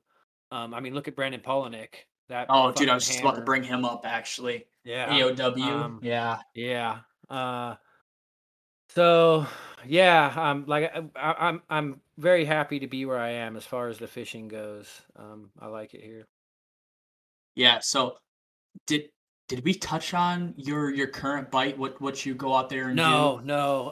Okay, I didn't think I so. mean, we kind of did. Like I said, I'm mostly leaning on glide bait still. I'll go out there if during the day at least. I actually caught my first night glide fish the other night, but it wasn't a big fish. It was maybe 3 pounds. I don't know. I shook it off, but so I'm out there. Yeah, I'm out there trying to throw glide baits most of the time, just to when I'm starting, just to kind of get a feel for the behavior of the fish, and then from that, I'll kind of decide, if I'm going to go top water or soft bait. I've been on a really good, not really good, but I've been on a unique soft bait bite this year that I haven't experienced any other year. I found this piece of structure, and it's like a brush pile or an old gnarly tree or something. So I can't get a top hook HUD through there very well. It Mhm. snags up most of the time, but I'm using the 8-inch weedless and been getting a lot of bites the last few weeks doing that. Um, Nothing crazy huge, but lots of medium sized fish, 4 pounds, 5 pound range. But uh, which is cool because I haven't actually caught fish on HUDs, even though, like I said, I fish them all freaking winter. I get bites, but I haven't actually got one in the boat. I broke one off last spring. That was pretty big. Then, other than that, I haven't gotten one in the boat for like 3 years. I've mostly Damn. been fishing paddle tails. But, anyways, what I was saying is throwing that 8-inch weedless, I'm getting these fish, and it's just been cool working on my HUD game because it's been so long. But I mean, I used to get all my bites on the HUD. I'd throw it out. This is back when I first started swim bait fishing. I'd go out there, throw the HUD out there, and this might be another one of those cases of me educating the fish. But I'd get out there and I'd throw it and I'd fish it like they say, slow on bottom and make sure you're hitting everything and barely turning that reel handle. And they just fucking dump it, dude. They pin it to the bottom sometimes too, so you don't feel it very much, but um, and I get a lot of bites doing that. But last few years, I don't know what happened. If it's been, my own, me being a victim of my own success or what, the HUD bite has not been that great. But this year, trying it in some new places out deeper and in the middle of summer, has been kind of a cool change. But mostly I'm still catching them on glide baits. Mostly still catching them pretty fast. I don't know if I got into the other retrieve I like to fish this time of year, but this time the other retrieve is I'll just throw it out there and just kind of just slash the hell out of it and just make it dart dart dart dart and then pause dart dart dart pause, um, and just kind of fish it like that. Uh, so when the bite's really good, that's kind of what I like to do, or at least when they're really fired up. Um, and then, the night bite's a lot different. I'm usually fishing strictly wake baits. Haven't really been able to get on that soft bait night bite that people talk about, but for as far as the wake bait bite at night's going, I'm catching them ends of docks, ends of laydowns, a lot of places where I know that they're at during the day, but either I'm not getting fish to eat the glide bait, or I'm not trying to go to the lake because it's too busy or whatever. So I go back at night and been kind of switching it up with retrieves lately. I've never been big on burning wake baits until last year. I had a little bit of success kind of on accident. So there was one night this year I got out there and it was total cheeks. We weren't catching shit, weren't even getting any bites. And I threw the bait out and I was a few feet off from where I wanted to be. So I was just burning it back in, and fish came up and smoked it like a 3.5 pounder, and I was like, "Oh, sweet, dude, let's try burning these." So we start burning them, and boom, boom, boom, boom. It was like every other dock we were getting a fish on. Ended up catching a mid 5, and uh, and then I caught one that was maybe high 3 or low 4, but it was just fucking stuffed, dude. Just its belly was massive, and it had a tail sticking out of its mouth. It kind of looked like a bass tail. Um, so yeah, that's my day and night bites right now that I'm working on. Still lots of either offshore cover structure or stuff that's adjacent to deeper water, or if you can get some cover that's in deeper, like stuff that's sticking out of deeper water or over deeper water. Really long docks, stuff like that. At the end of those are places I'm really focusing on. Once again, it's because our water levels are also really low, so fish aren't really trying to get up in like a foot of water on a lot of these lakes. Yeah. One thing I want to touch on, just a question because it seems like, dude, like everybody is saying this. Has it been a hard year for you fishing wise this year? It's been harder than normal. Like I said, I've not been catching fish in places that I've patterned them out in prior years. So yes, to a degree, I would say it has. I've also haven't fished as much this year, but yeah, it hasn't been the best year for me. I know people that have been doing really good, but it's definitely been a weird year. Um, Yeah. but I would say it's like a 75-25 split. Like you ask four people how it is this year, like throughout the country, and dude, more times out of 10, three of those guys are gonna say, "Oh, dude, this is like my worst year ever." And then you're gonna have that one guy who's really just dialed, whether yeah, he's on a super good bite or he has the opportunity to be out on the lake more and kind of figure him out and really, I mean, really figure him out. It's just like I don't know and a lot what's of up with this times year. that is that is the key to the formula. There is like time on the water. Because obviously in years prior when I worked less and I was able to fish more, I was catching better fish. I was able to stay on them and stay on patterns better. So, a lot of it's that, but yeah, I mean, overall I'd say my season hasn't been as good, but I've last few months it hasn't been bad. That's for sure. I haven't been posting as much this year on like my fish on Instagram or anything. I've actually been sharing more other people's stuff, which I kind of been getting more joy out of doing that, than posting my own stuff. So, yeah, because like I said, it's just so cool to watch the scene explode here and see all these guys get into it and see, especially some of the guys that I talk to that ask me questions and stuff. It's really cool seeing them have some success. I had to figure most of what I know out on my own, and on my own, I mean, reading it on Summit Underground and stuff or Right, whatever. yeah. But no, a lot of trial and error, and I didn't have anybody to mentor me.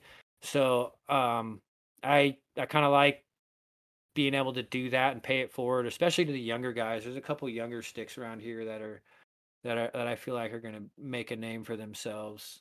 Uh, so yeah, Yeah, I was gonna sorry to say go off on oh, another tangent, no, but dude. No, it's fine. Like I tell everybody, it's literally just you and I having a conversation about whatever the hell involves swim baits, and people uh, enjoy it. Are you seeing is I know you said there's some guys, some older guys who did it before you, but are you kind of seeing right now is I guess a pioneer in the PNW for swim bait fishing, like you said, a lot of younger guys hit you up and stuff. Do guys think like you're an OG for what you've been doing for the last couple of years? some do, yes. I will say that. And I try and tell people like I'm nobody special. I don't do anything special. I've spent a lot of time on the water, a lot of time doing this, and I've failed a lot of times. So I, at very least, I know what not to do. But yeah, I would say some people associate me with that, but like I said, there's been many people doing it here before me. I just kind of got popular. I think I kind of caught people's attention because I think it was 2019 or 20 might have been 2018, the year I went all in. I made it into the battle, and um yeah, I made it into the battle that year, and then I made it back into the battle last year. But as you know, What's it's the battle for guys who don't know? Like I don't know what the hell you're oh, talking okay. about. So Swimbait Underground, right? Swimbait Underground Oh, okay. Yeah, yep. is an online forum about swim baits, and so they hold a monthly tournament, and the winner of that tournament moves on to the Battle of the Underground or Battle for the Underground, which is every October, and it's all of the winners for each month go head to head for the the title basically, and it's usually associated with a nice juicy prize pack and stuff, but and the Right. title, Yep. but so uh I thought that's kind of where I gained some notoriety, but maybe not. I don't know. But like I tell people, I'm not a guru, and I don't like want to try to claim to be. Like this is all everything you guys hear from this tonight is all, based on my experiences personally. For example, I've got, my good buddy Frank.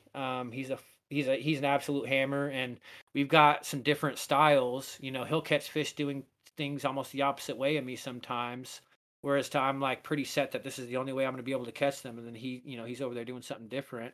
Um, so, like I said, I never claimed to be that guy, but I was just kind of. I think it was because nobody else was really on Instagram or anything like that, and so I kind of stole the spotlight a little bit. But I don't claim to Mhm. be that guy, and I don't want to be that guy. I just want to be known as somebody who likes to fish a lot and has fished his baits a lot. Yeah. uh kind of kind of closing it down, not necessarily closing it down, but wrapping it up a little bit.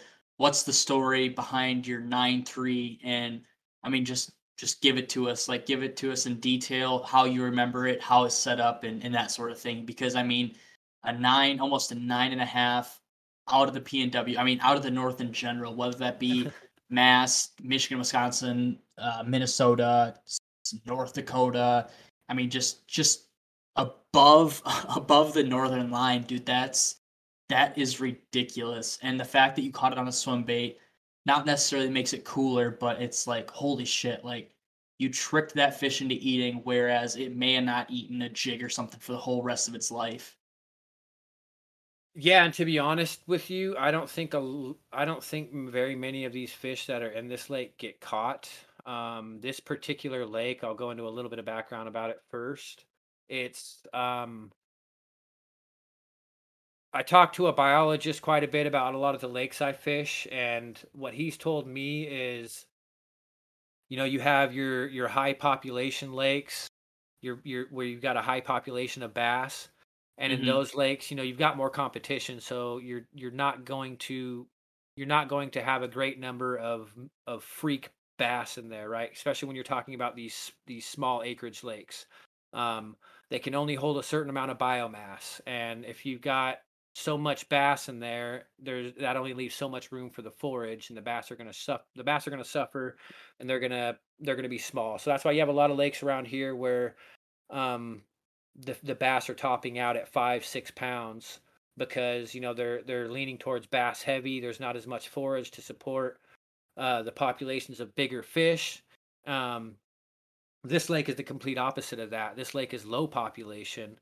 It doesn't have very many bass in it. In fact, this is the only fish I've ever caught out of it in maybe 50 trips or more.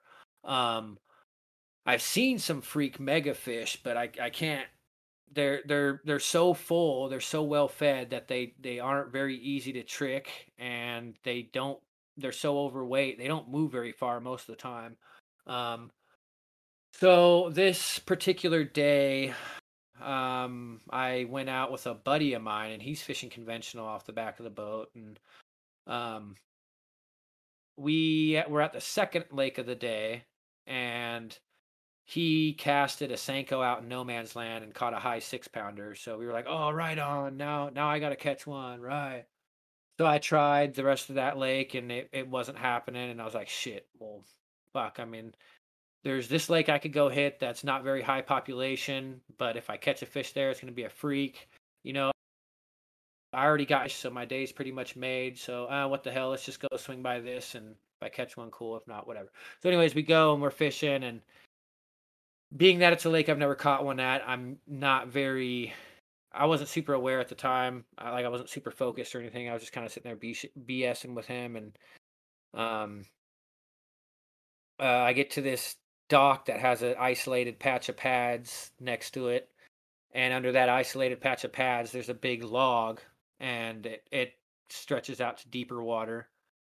So anyway, I make this long cast at the dock, directly at the dock, which shows you how little I was really paying attention, because normally I don't cast right at docks, but I casted right at the dock to fish this patch of pads, and which normally I probably would have angled it to where I could go past the dock and the patch of pads. But anyway, we were just kind of cruising along, and I made that cast, and I'm probably 6-7 feet away from those pads. I don't know. I'm a good few feet away from those pads, and I'm working the bait past it.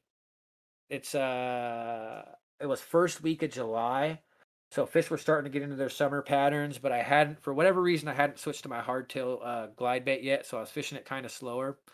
And I see the pad shutter as the bait was going by it, and this massive silhouette come out of it, and the fish is kind of closing in on it kind of fast, so I just gave it two or three quick cranks, and she just closed in on it and just grabbed it. So I set the hook like, dude, and my buddy like drops his rod and grabs the net and gets the net under there, and she was so big and overweight, a 22.5 inch 9.3 pounder. um Picture of her is on my Instagram, and there's a video on my YouTube of the cast to catch.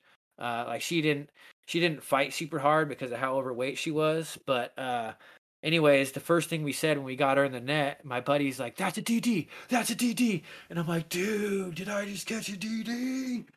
And we put it on the scale, and it was Damn. 9.3, and I was a little bummed, but I was like, "Dude, this is fucking sick," because Yeah. like I thought about it. I was bummed because it wasn't that 10, but I was like, "Dude, I still have room to go. Like I still have a little bit of room to go up."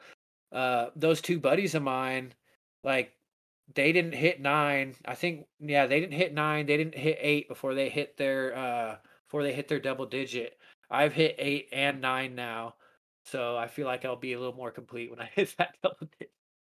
But For sure. Yeah, I mean, it's cool to go from like 6 or 7 to 10, but it's like, man, like you miss the giddy up from going 8, 9, 10. Like it's dude, and I've I don't I almost mean worked my way up like 4, 5, 6, 7. Like I'm almost done that, except I caught a 6 pounder. Like there was a weird year or two. I don't know if it was because this class of fish this, certain spawn didn't go well or whatever, but we had this year where we, you know, these couple, it was probably 2 years where we were catching like sixes, but we couldn't catch any fives.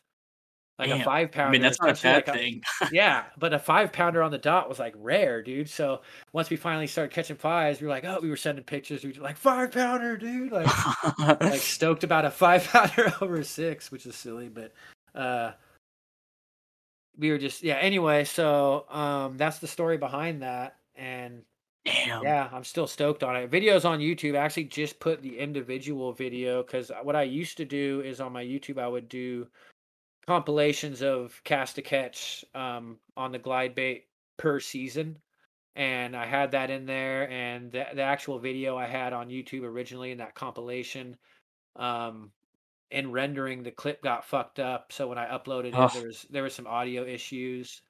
So that I didn't check before uploading. But anyway, so I uploaded it individually. So if you go to my YouTube, it's the first one up there right now.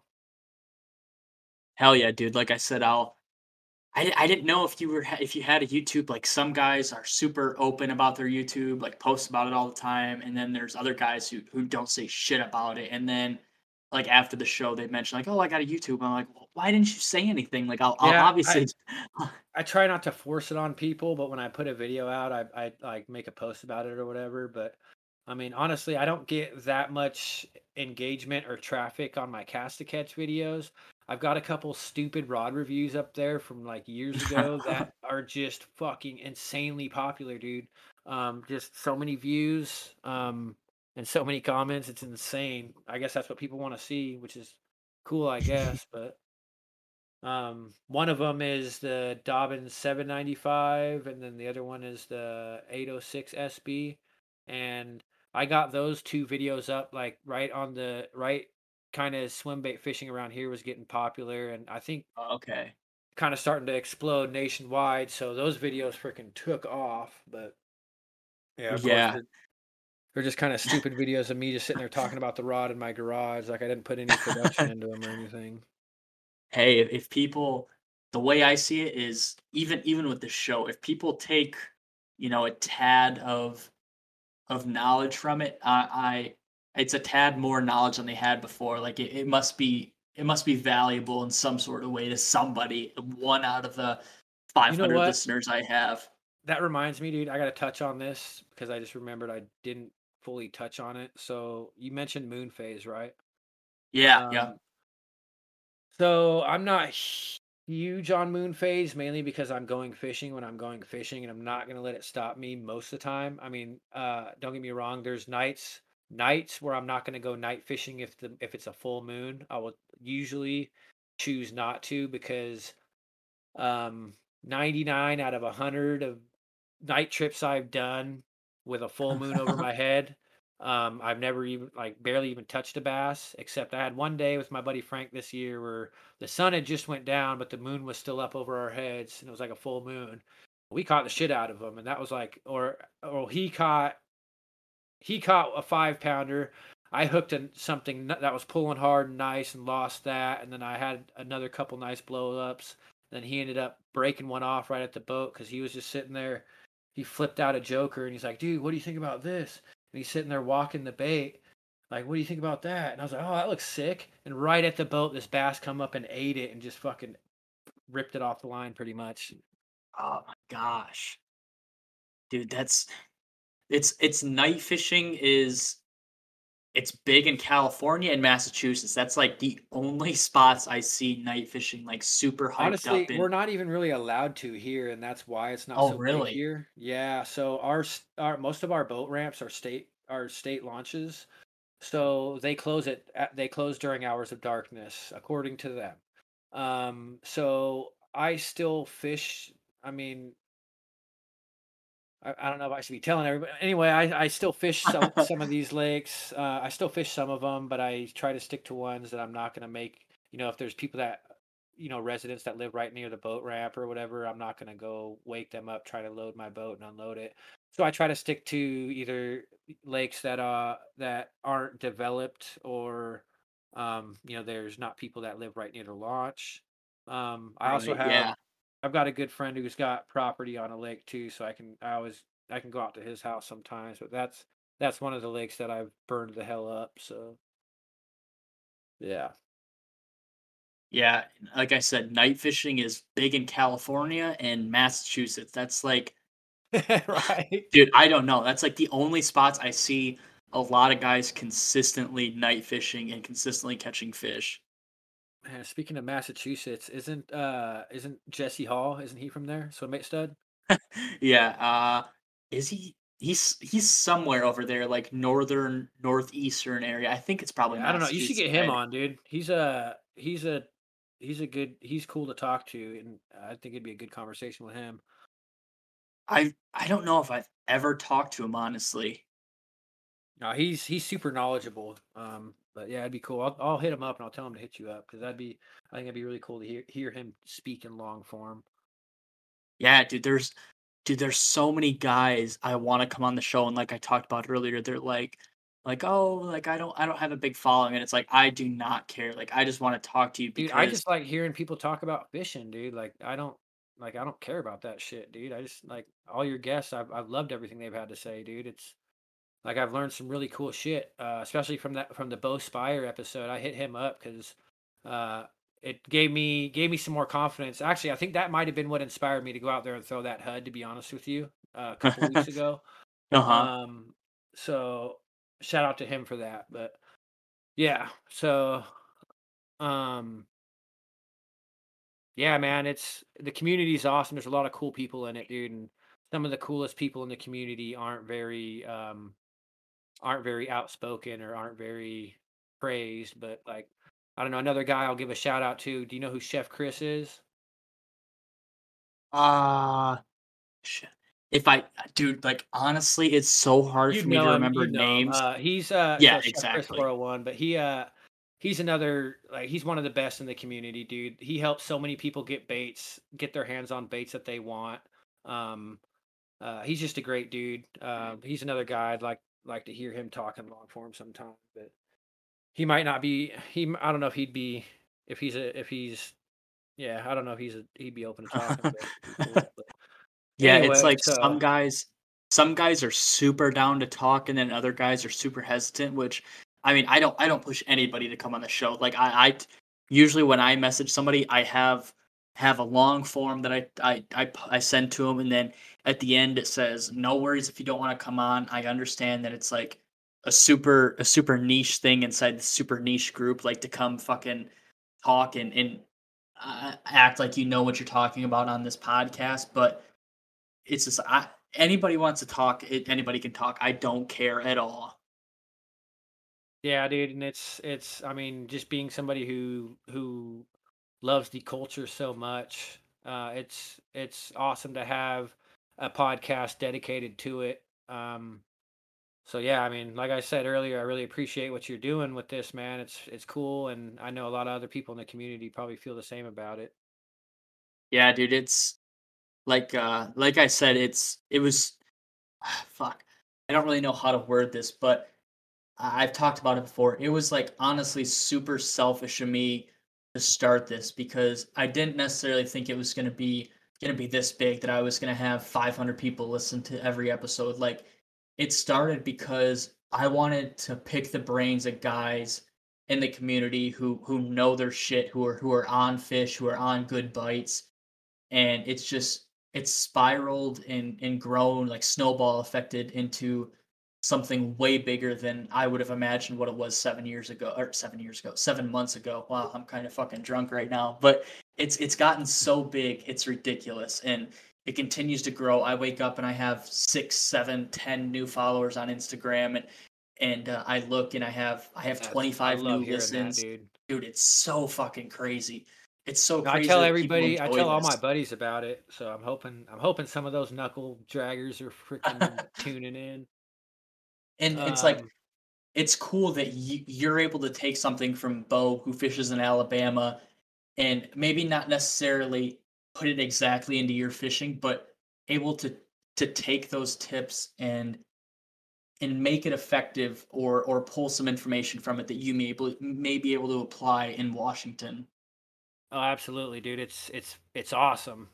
Just like I said, just hearing some of the stuff he was talking about, and it just gave me inspiration. Then I hit him up and I asked him to kind of go into a little bit more what he was talking about. So I appreciate that he was willing to talk to me about that. Thanks for that, Bo. If you're listening. I'm sure he probably is. But, is Yeah. there anything else you wanna talk about? Um. Dude, I don't feel bad if you have something you wanna touch Yeah, on. I got to shout out Brock at Hiroshima Customs. He's treated me Yeah, really go for it. I well. was gonna ask you He's about that actually. um I'm sure everybody in the swim bait game knows who he is, but he had some back issues, so he was kind of out of the game for a little while. But he's going to be ramping things back up, and he's got some really cool stuff coming. So be on the lookout for those drops. Um, yeah, man, he's got some really cool stuff coming. Dude, his new stuff, like that gill, that hurricane, is that what it is? Hurricane, yeah. So Yeah, I got the unlipped version of that, and it's just a glide bait, and wow, dude, I'm so impressed by the sheer. It's a big bait. It's an 8-inch gill bait, so it's bigger than your hand, or as big as your yeah, yeah. it's big size. So but the agility of that bait is impressive, dude. Like, the more that dude works on his baits, the more he is able to make these designs that work in ways that I'm just blown away by because, a lot of times you don't have a big bull, or a big not a big bull, but a big gill weight or a big gill glide like that is quite as agile and doesn't blow out quite like that. But and then they're Right. always tuned really good. The paint's always freaking amazing, but Dude, his paint is so badass. I got a Godzilla, like, in a fuck. I paid $250 for a 250 and a Godzilla a couple years dang, ago, that's a good deal, dude. and yeah, dude, it was, like, I saw it I and I think was the like, I Godzilla don't was 220. yeah, I was like, "I don't need these baits," but for that deal, I've never had a Hiroshima bait, and it's, even if you've been fishing for a while, fishing swim baits for a while like I had at that time, I got that Godzilla and I'm like, "Oh my gosh, this thing Yeah, that is thing's a thick." work of art. It's a massive bait. Yeah, I never got Yeah, into the Godzilla because with our northern strain bass, they tend to have smaller mouths. So I generally tend to stray away from taller profiles anyway. But the way he designed the Hero Cane, well, the Dock Raider, which is the glide bait form, and then the Hero Cane is just the lipped version of it. But the way he designed that, the rear, the tailpiece on that is thinner and kind of triangular shaped in a way that if a fish is going to bite at that lure, there's a really good chance that he's going to hook up on it. There's not a lot of unless he attacks it kind of head on and from the side and he's not kind of open his mouth all the way, it's but I would yeah. say that bait it's comparable in size to the Godzilla. Like it's damn near the same size, but it's thinner, and the way it fishes, it's a lot more agile, and you can fish it more erratically, which is right up my alley, of course. Yeah, I fished it it was, like, late fall when I got it, like, after the first gathering, so it was towards the tail end, and my buddy was in Texas, and he's like, "Dude, I want that bait so bad." So I ended up selling it to him, and I'm like, "Fuck, I wish I kept that bait," because I think, like, gill spawn here, like, that thing probably would've gotten clobbered. Yeah, I really like my Dock Raider. I fished that thing. So, you know, some of these some of my lakes I'll have without trying to give away lakes, but there's populations of fish that kind of coexist that eat, you've got kind of gill feeders, and then you've got like, fish that are more bottom oriented and they're kind of Yep. maybe eating craws more. And then Yeah. you've got fish that are feeding up a lot more on, either suspended bass, gills, a lot of times trout. So they're eating that trout profile. But um so I like to fish my gill bait. I kind of keep my gill baits around those areas I know the gills are at, which is obviously, what most smart people will do. But I've I've uh I've tried forcing bites many a times with trout glides, and it works. I mean, I've done it a lot of times, but I've definitely found that going to that gill profile in the right situation is going to get you more bites for sure. Yeah, it's Brock's stuff is just it's it's a work of art. Like his paint, dude, his fuck, it's like his trout with the red streak through it. Dude, that Yeah, stuff I'm looking at one that right now. yeah, I was just about to say I was just pulling one up looking at it because I wanted to remember. Dude, that is such a beautiful bait. My buddy had one of the 7-inch shads, and I wanted it Oh, that's a so killer bad, but little bait. I'm That like, little bait fuck, right I there want is that thing so bad. phenomenal. That's Yeah, another little, very versatile bait. That's another bait. I got a video on YouTube of that one. That one actually has gotten decent engagement, but where I took that out for like the first day, and I killed it my first day out with that thing. I ended up ultimately selling it so I could get another trout, but um, yeah. So I've got four, uh, five, five 8.5-inch soft tails, two 10-inch soft tails, and five of his OG hardtails. damn. So I'm loaded down on what I need, and I'm not one of those people who collects a bunch of baits. I've just got what I need, and I've got a bunch of backups of what I need. You have And shit I've that got works though. right, and I certain I um one thing that might be kind of cool to get into is I got into dialing in the tune of my baits in the last 2 years, which is something that a lot of people are kind of intimidated by, drilling into these 200 or $180 baits or whatever. Um, but once I started doing that, that's helped me out immensely in these last two early seasons, especially having those suspending glides that I can dial in. Um, and be able to fix baits too. Um, yeah, it's something that's been really cool to be able to work with. Is yeah, being able to tune baits. I don't think I'll ever be talented enough to paint baits. Like I have these artistic visions in my mind, but like I'm not that artistic, so I don't think I'm even gonna try that. I'll keep sending them out to people, but um, yeah, and then I've got a bunch of his Billrillas and one of his Gillrillas, and I've got one of his uh prototype swimmers. Yeah, they're cool baits, man. But yeah, he's It's helped me out a it's lot. He's done some cool stuff for me, so I always try to represent him as much as I can because yeah, he's a good dude.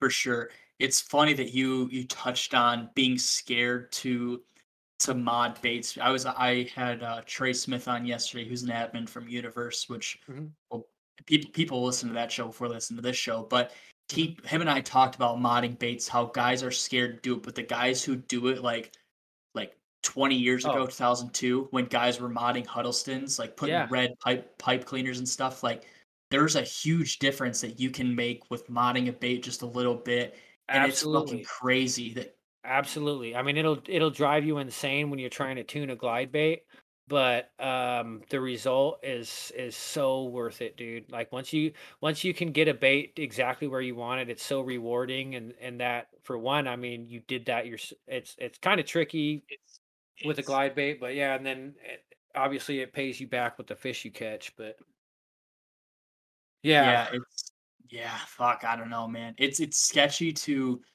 rip apart like a $250 bait, but it can be the difference, like we talked about earlier, between making that 8, 9, 10 pounder fall for the silly resin bait, wood bait, or Yeah. that fish look at it and be like, ah, never mind. Yeah, exactly. Um, and I mean, it's just one of those things that people should probably be more open minded to, because I mean, it's just a tool, and um, sometimes your tools need a little love. I mean, especially like power tools and stuff, you got to change shit out and tweak on shit here and there if you use them a lot. Glide baits are kind of the same way. I mean, definitely got to change hardware out. I do that at least once a season. Um, oh, you know what? I never got into my setups. Do you want me to go over my setups real Oh, quick? dude, yeah, go for it, go for it. So, my primary rod that I use most of the time, especially fishing glide baits, is going to be I throw all production rods. I haven't gotten into custom game yet, but I would really like to pretty soon. Um, But right now my primary rod is the Dobbins 867. I'm using that for my glide baits. Anything over anything 4 ounces and up.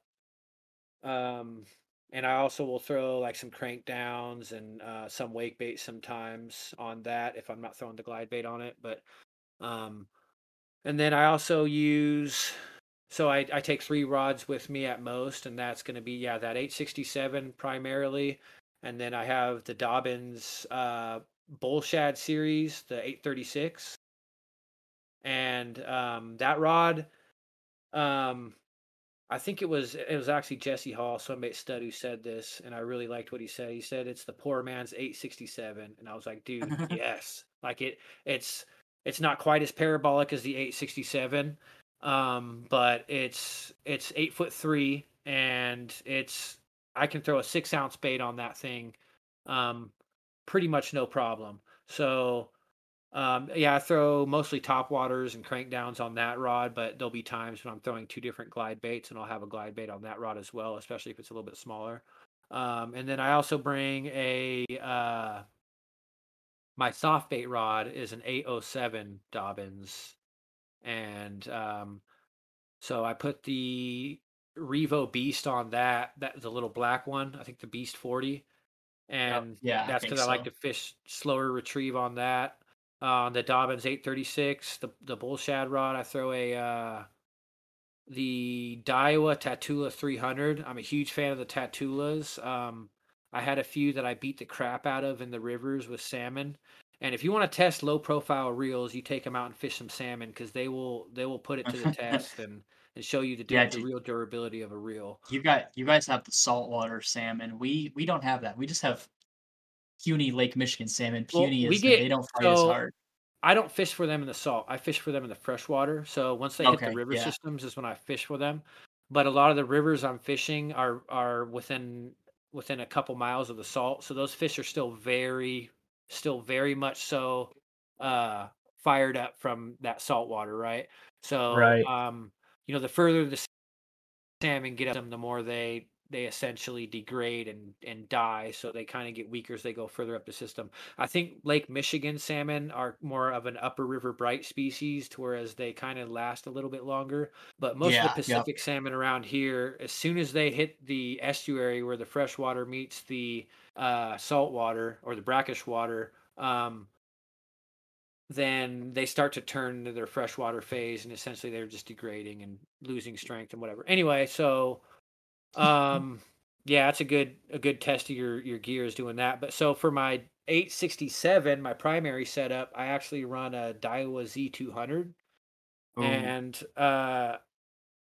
the only reason I even have that reel is because I won that on there was a giveaway. I don't know if you ever there was a guy named Real Clean Reels, Adam, who he was a reel cleaning clean dude who did a reels. lot of reel cleaning for swim baiters and whatnot. Him and Trap Bass Baits put on a giveaway for it, because he put the reel together with parts from other reels. Anyway, so he put the giveaway together, and I ended up winning that. Slapped that reel on my 867, and ended up actually selling a Tranks 300 that was on it, because I have this now, and I just love the Z200 so much. It holds less line, but the way it feels in my palm and the way it performs, just I I haven't looked back at the Tranks. It was a nice reel, but I like the Z200 way more. Yeah, I'm split. I have a couple well, a couple. I have one Daiwa reel and then like 2 or 3 Ks. But dude, the Daiwa reels are so much lighter for what's inside of it compared to my Ks. Like, fuck, I don't Is know, that the dude. I new have Curado? uh no, it's the Corrado 200. It's probably like a 2019 model. So I don't So it's know not the what green they've one? changed since then. Oh, no, not the green one, not the green one. Okay. No. The green ones are pretty solid. I remember Yeah, seeing some everybody guys loves fishing those those, on the dude. river, but uh yeah, and then I run 20-pound mono across the board. I used to run 20-pound fluoro on my soft bait setup, but um I quit catching fish on soft bait, so I quit quit wanting to spend that much on fluoro. So right now I'm just running 20-pound across the board. big game mono, and it seems to do just fine for me. I don't ever have any problems with it. How often are you changing out your line? On my glide bait setup, my primary setup, I'm switching that out at least once a month. It's like I said, it's a smaller reel. It's a 200 size reel, so it's got a smaller spool. I tend to, on months that I'm fishing heavy, twice a week or more, which would be ideal, but doesn't happen as much anymore. But anyway, yeah, I'm definitely switching it out twice a month on those months. But on average, right now, it's about once a month. And yeah, as far as my other setups go, not maybe bi-monthly. My soft bait setup, actually, that one I'll go a couple months just because I don't really fish soft baits that much anymore. But yeah, I try It's to keep my line pretty fresh on the primary stick. how I saw your I think was it you? I think your hook story that you posted earlier. I'm Oh pretty sure it yeah. was you. Do you change your hooks out a lot? Do you sharpen your hooks, or are you just Uh, like me and you just fucking send it, and at the end of the year, whatever hooks need to be replaced, replace? no, I bring files with me and shit, and sometimes I'm really tedious about that, dude. Like sometimes I'll I'll hook a dock or something, and I'll reel it in, and I'll like sit there and fucking file off my file my hook down a little bit, um like that's something I'm really big on, is trying to keep fresh hardware on there. Something I heard on a podcast that I don't know if it exists anymore. He hasn't put an episode up on a while, but it was the Big Bait Sagas. He was talking about he actually had gosh, what's his name? The guy from Fish Everything. He had him Oh, on Vic? there. Vic, yeah, and I really enjoyed that episode, and I actually I gained a lot of respect for Vic through that episode. I could resonate with what he said a lot. But anyway, on that podcast, he talked about one of these episodes. He highlighted controlling all your controllable variables. When you're going out for the fish of a lifetime, which a lot of us swim baiters are doing, you want to try to make sure every little variable that you can control, you want to try to make sure that that is controlled. Um, so I try to practice that as much as I can. I don't honestly do it as much with my wake baits, especially my ones that have the quad hooks, because I hate ordering quad hooks. Um, but at least at least annually I'll change out all of the hardware on my baits, but the glide baits I fish the most, especially like my hardtails. Sometimes I'll change them out 2 or 3 times a season depending on how many fish I'm catching and how much I'm throwing that bait. Because even just throwing the bait a lot, that the hooks are going to wear down rubbing against that resin. So um yeah, I always keep a file on me, and I'm always making sure that, my hooks aren't bent out or my barb's not crimped down. And except the other night, I guess, I don't know what the hell happened. I must have thrown that thing. The only thing I can think of what that could have been, which still doesn't make sense, is I threw that bait up and it bounced off a dock. But Mhm. usually, anytime I've ever bounced a bait off a dock and the hook's bent, it's always bent inward. So I caught a lot of fish that night, but they were all really small fish, and I did lose 2 fish, so maybe one of the fish I lost was bigger than I thought, and it just bent the hook out. I don't know, but yeah, I fished for a good 3 hours with that bait like that. Dude, it's fuck, I don't know. I will change my hooks when needed, but other than that, I fucking send it. Like, I don't know. I talked about it with Trey. I'm a super, what you would say, lazy swim bait fisherman. Like, I'll change my line when it needs to be. Like, when I'm casting down to the backing, I'll change my hooks. It's really when I need to. Like, if I'm still hooking fish, it's cool. But if like I can't scratch the surface off my fingernails, I'll probably buy some hooks and Exactly. switch them Yeah. out. Yeah, it's definitely when it's time to do something for me. I usually, like I said, if I there's times where I miss a fish, and I'm like, oh, it's because my hooks aren't sharp, and I reel it in really fast. I try to file down some of my hooks, but no, for the most part, yeah. If it's not like that scraping the fingernail thing's a really good, a good way to judge if your hook needs sharpening or replacing. So Dude, yeah, I there's try to keep. sometimes I go out. and their hooks are fucking rounded, and I'm like, well, I'm Yeah. out here already. I don't have any spare hooks. Like I Right, gotta make it you work. bend it back and you're just like, "Well, I Yeah. hope I hope I don't hook a big one on this one hook point." Yeah, Ugh, exactly, dude. exactly. No, yeah, Uh, same thing. I've had that happen too, but more and more I'm trying to make sure I bring like a backup hook or a backup, at least one of everything I might need out on the water, which being in a boat, it's a lot easier, but you fish from bank, right? yeah, I Yeah, you got to fished in pack bank, light, wade. so Yeah, yeah, you got to like pack light. I have a very secret thing prototyping right now that will help any bank angler that I'm messing around with. Hopefully, I'm gonna send it to a couple guys, see what they think about it before I post it up. But I have a dive bomb bag, which dive bomb is a super big waterfowl hunting brand, and my girlfriend got it for me for my birthday. It's essentially just a water pack, and I can fit a lot of shit in there, and it's just a one sling backpack, so it kind of eats into your shoulder a little bit, but I can honestly just carry it down the bank and toss it on the bank. It doesn't Right. matter if it's Hanging in from a the tree water or limb. whatever. Yeah, exactly, exactly. Like carrying a backpack is fucking essential. I don't care if you fish out of a boat, fish out of a buddy's No, boat. I Like, agree. That's a big thing with, fishing in the rivers for salmon is like, you're constantly in this pickle of like, do I bring too much? Then I have to set it down on the bank where somebody can gank you or like, because there's a lot of combat fishing that happens around here, especially in the rivers, which I don't know if you're familiar with the term combat fishing, but if you're not, oh, then dude, be glad. it's But yeah, here when those salmon load up in the river, dude, it's fucking elbow to elbow. yeah, Guys are dude, hooking fish, screaming it like they're gonna think their fellow angler's gonna reel up their shit, and nobody fucking oh, cares. Like dude. they don't give a shit if you land that Well, fish at or least not. here, a lot of people will reel up for you, but Yeah, exactly. It shit. it gets fucking brutal here because that Manistee River where that world record brown was caught I talked about earlier. It's like the hub for fucking everybody. Dude, If you're a I goober and would want to love to catch a fish for those. I hear they eat swim baits. for brown trout or just trout in Yeah, general? Dude, browns. lake trout will eat a swim bait 100%. Okay, I've got a lake over here, so maybe I'll try that. Dude, yeah, lake No, it's a few no, hours like away, but it's like hundreds of feet deep too, but yeah. do you guys have like literal lake trout? Like that's the name of the fish is lake trout. Mackinac, yeah.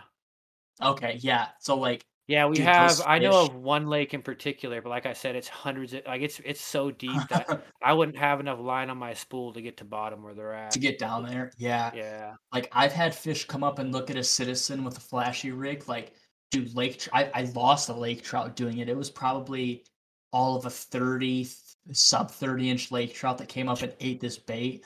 I don't From know what if you I know who understand, yeah, oh, go go on. ahead. I was just gonna say, so from what I understand, a lake trout, a Mackinaw, if that's what you're talking about, is a landlocked Chinook salmon. I could be wrong, but I think that's my understanding of it. And if that's the case, then yeah, those motherfuckers are gonna be big and strong.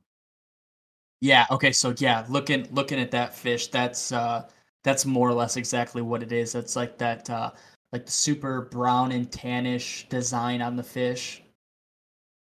Yeah, I don't That know. I don't know, bro. I've yeah. never actually seen them. I've seen pictures, but like they've got Yeah, big spots on them.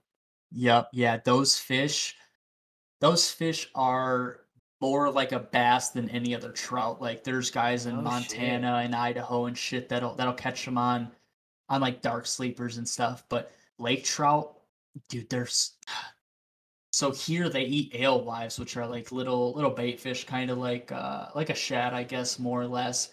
And if you can replicate that, like a 6-inch citizen, dude, like this fish fucking came out of a boulder pack and totally fucking annihilated my bait. And I swung into it and it shook twice. And I literally like I had a mental breakdown. And I was like, oh my gosh, that is a lake Uh, trout. I don't know how the fuck I'm gonna land this fish. Like I can't flip it up on the pier like I do with all these other fish. Airmail it is what we call it around here. When you're Yeah, fishing up fuck. on the pier and you're trying to get it all the way up. Yeah. Yeah.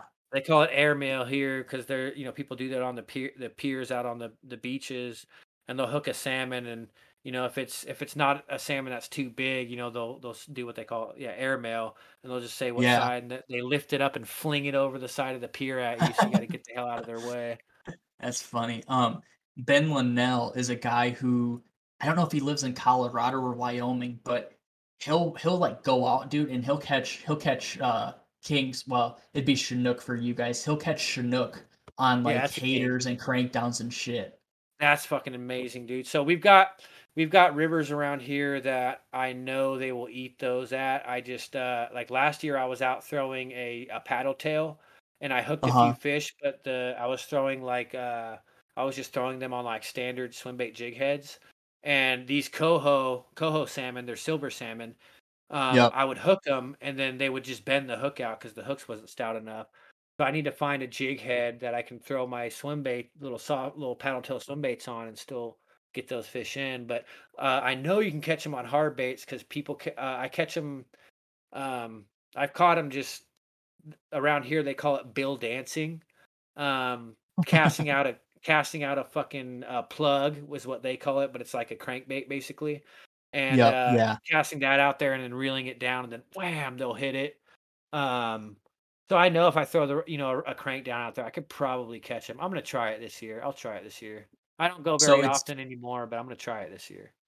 it's funny that you mentioned that because here, um, plug fishing in the river, like those thunder sticks and stuff, is what we call them, thunder sticks and shit. There's another term for them. But so what you do is you get in the current of the river, like in these deep holes, and you literally just let out 50 yards of line, and that bait gets down there, and literally all you do is you have the rods out of the back, and you just pick up your anchor and drop your anchor, and those fish are or those baits are kind of getting walked back in this hole, and those Yep. steelhead and salmon just hit it out of instinct, and there's no reason you couldn't do that with a crank down at all. Like you could Oh yeah, completely do dude. that with a crank down.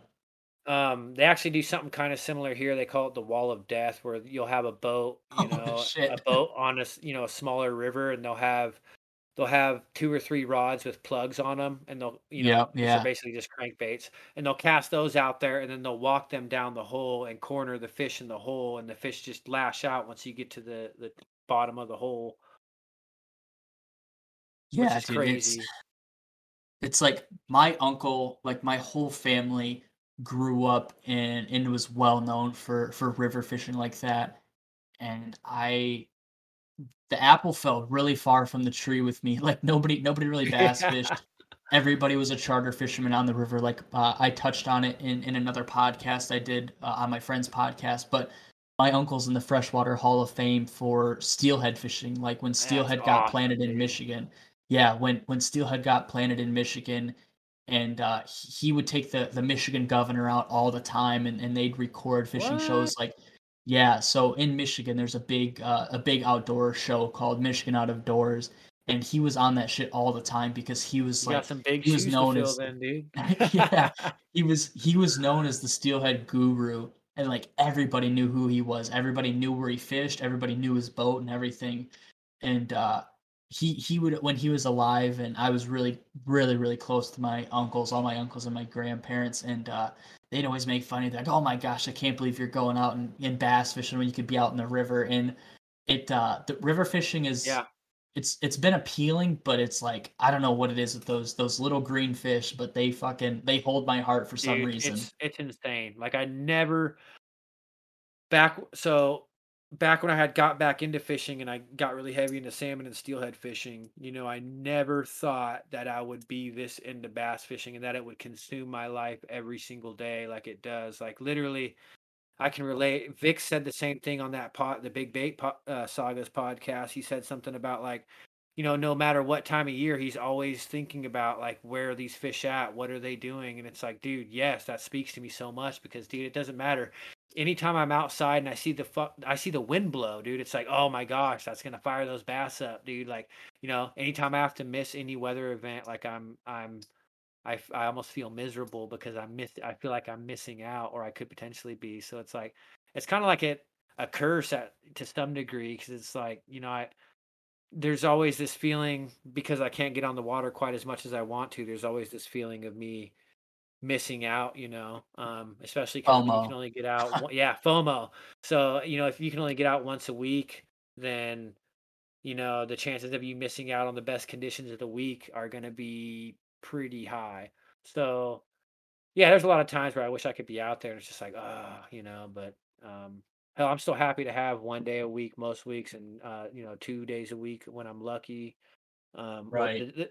On those weeks, I should even add that it's an after work day, so it's a couple hour trip versus when if I go Saturday or Sunday, I'm usually out there damn near all day unless I was out there during the night. So Yeah.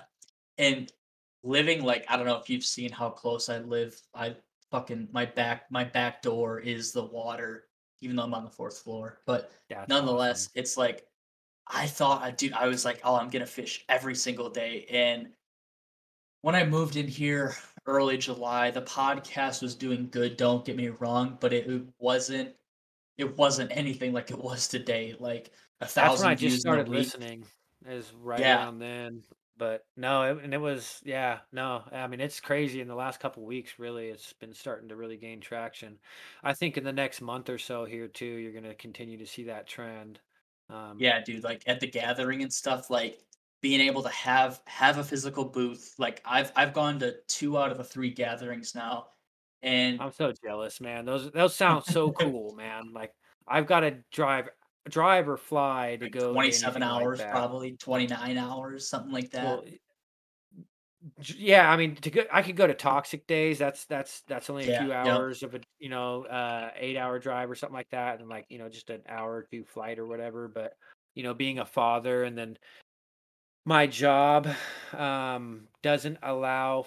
My job allows for kind of limited vacation time during Like the peak the the season. the golfing season because Yeah, yep. it's tournament season. So I have to work a lot of weekends, which eats into fishing time a lot.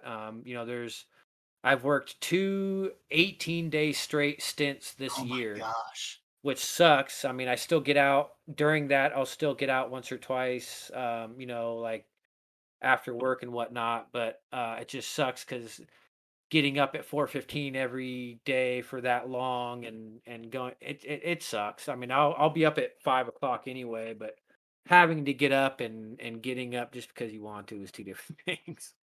Oh, dude, But exactly. Like I've been lucky enough to have I mean, I moving down here, I got a super sick gig. I'm the apartment maintenance guy at my apartment complex, and it's 8 to 5 on weekends. Every other weekend, I'm on call, so that kind of limits my stuff. But really, when I get home from a day at work, like I can go fish for 2 hours and then come record a podcast. But lately, like I was touching on earlier, dude, lately it's just been podcast, which is you've been completely having a fine. lot of people on. Like I've been. That's why I was trying to get on in with you now because it seems like you're gonna blow up soon, and it's not gonna be.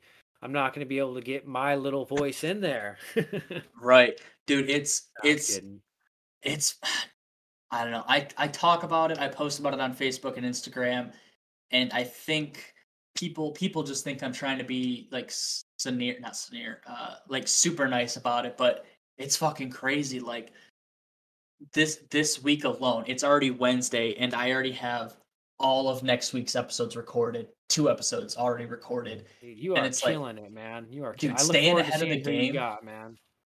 It's gotta be dude, hard staying ahead of keeping the game is secrets so too, nice. like Yeah, yeah, like, I'll post on my story, like, I posted you on my story, like, "Oh, I have 253 casting on tonight," uh-huh. and I'll have guys message me, like, "Oh, I thought you had this guy on last week." I said, "Okay, I did, but I have 2 That's other still guys ahead coming, of him bro. that I." Yeah, like, and I really screw myself because not necessarily screw myself, but I'm always like, "Oh, episode 32," and I'm like, "Fuck, now I have to wait."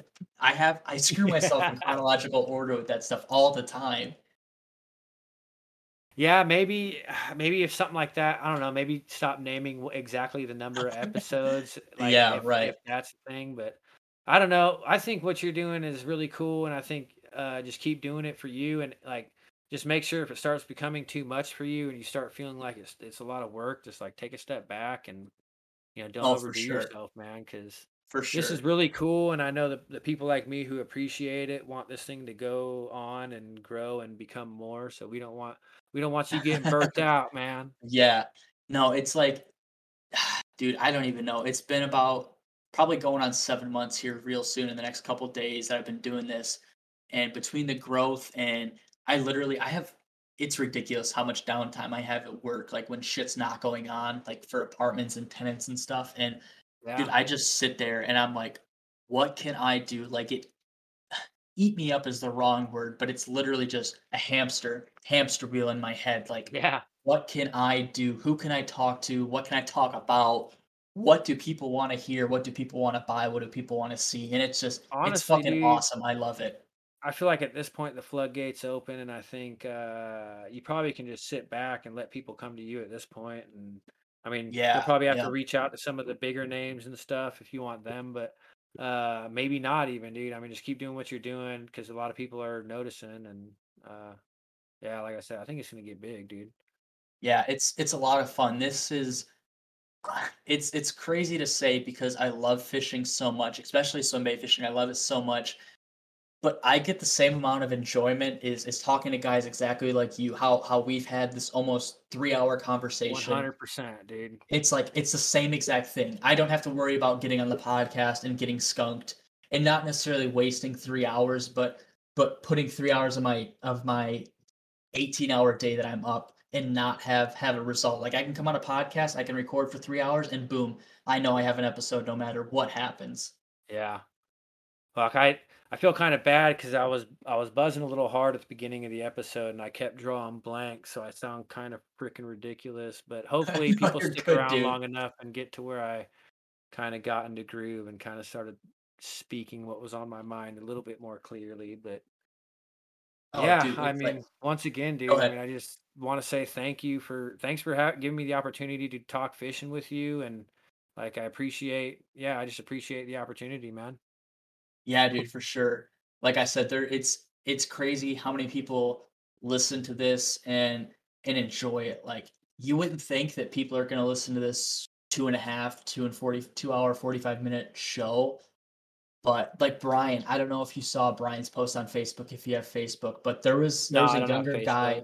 Okay. There was a younger guy who reached out to Brian about being on the podcast. The kid never followed me or anything until after he sent Brian this message. He's like, "Hey man, I listen to this show. I'm a 16-year-old that fishes XYZ. This is what I do. I fish Huddlestons.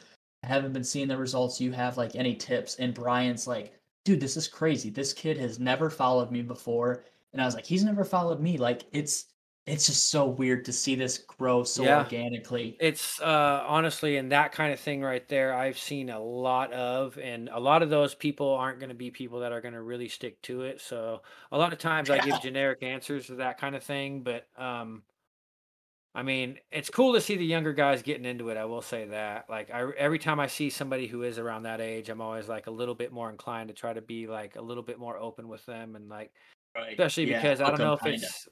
I don't know if it's like this around you, but like I don't know, the younger generation around here, and just I don't know, a lot of people in general. It's just like are just there's a lot of nefarious things going on, and just bad attitudes and stuff. So I'm trying to get people more into fishing, trying to get people more into community building, and especially with the swim bait community, dude. Like um kind of why we started this community swim bait wall. I don't know if you've seen me share any when I share the pictures of the people here from Washington, which I've been doing a lot this year. As I said, I've probably shared more pictures. Well, I absolutely have shared more other pictures than I posted of my own, but I always used to tag swim bait wall, and that's because we're trying to kind of build up the hype for that before we fully unveil. We've got like an Instagram page and a Facebook page, but we're kind of trying to make like a community out of it where people can get educated on tips, and not just tips on how to catch more fish, but like etiquette. We're going to be really huge on etiquette on, not only like when you see other people out on the water, but for example, like when you're fishing these smaller acreage lakes around here, don't post a freaking picture with the most obvious thing in the background, Right. Yeah. like try to pull up against something, or try to, blur your background or something if you want, but like, you know, don't make the bite worse for everybody else just because you want to have, your couple minutes of fame with your first 5 pounder or whatever, which that's cool, and I love seeing that, but like people don't understand how many people are going to see that don't comment And and no, don't like yeah, that, and then they just go straight to that spot thinking they're going to catch that same fish. I've watched it happen. yeah, it's dude, I don't know. There's so much crazy shit that we talk about on the show, like as far as guys who, like you said, who don't know etiquette, who are super. You're not in Facebook, so you might not necessarily see it, but like swim bait beef and shit, like there's so many swim bait guys who pick fights or who just don't give a shit Oh about their God. fellow Is guys, that a dude. It's thing on fucking Facebook? Is there a crazy. group about it? Oh my Oh gosh, my it's God. I it's gotta, so weird. I gotta make I It's gotta make a fake one to go in there and see, because I'll bet you I'm in there somewhere. dude, it's so weird to talk to somebody who doesn't know what Bring It to Beef, the page knows about. Dude, every Tuesday, See, it's religious. Every I'm Tuesday is Beef absolutely Tuesday. ignorant of it, bro. Like, I haven't been on Facebook since like 2014 or 15. Like, and I'm glad, because I missed the whole election bullshit and how nasty people were being to Oh, each other yeah. with all that Yep. shit. But I'm missing out on these swim bait groups. I know that. Yeah, dude, it's Or fun when maybe you're on the not. outside of it. Yeah, I was about to say, you're missing out on the good stuff, but the drama, it's just as funny as the good stuff. Yeah. I love seeing people fucking go Well, back the and thing forth. is so many of those people, dude, like you meet them in person, they're not that way, like Oh, at all, 100%. dude. Like, yeah, I've met people who are dicks online and met them, and they've been really cool people. And I don't know if that's just because they're afraid to be genuine in real life or what, or if that's, I don't know. But I know a lot of people are keyboard warriors, and a lot of people are, they just want to join the peanut gallery, especially guys that are jealous because they can't fish as much, or they Yeah, can't catch yeah. fish as good, like that.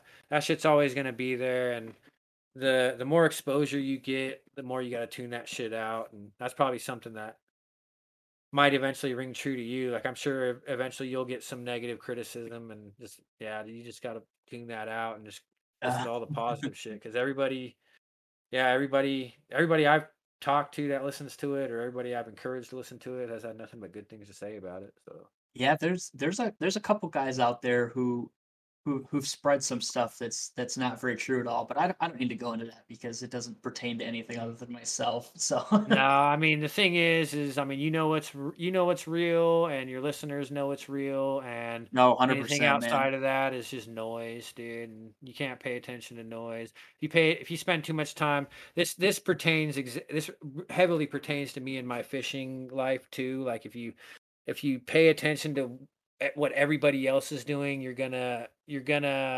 not gonna be going you're not going to be as efficient or as good as you could be. You just need to think about yourself and think about what you're doing, and don't use other people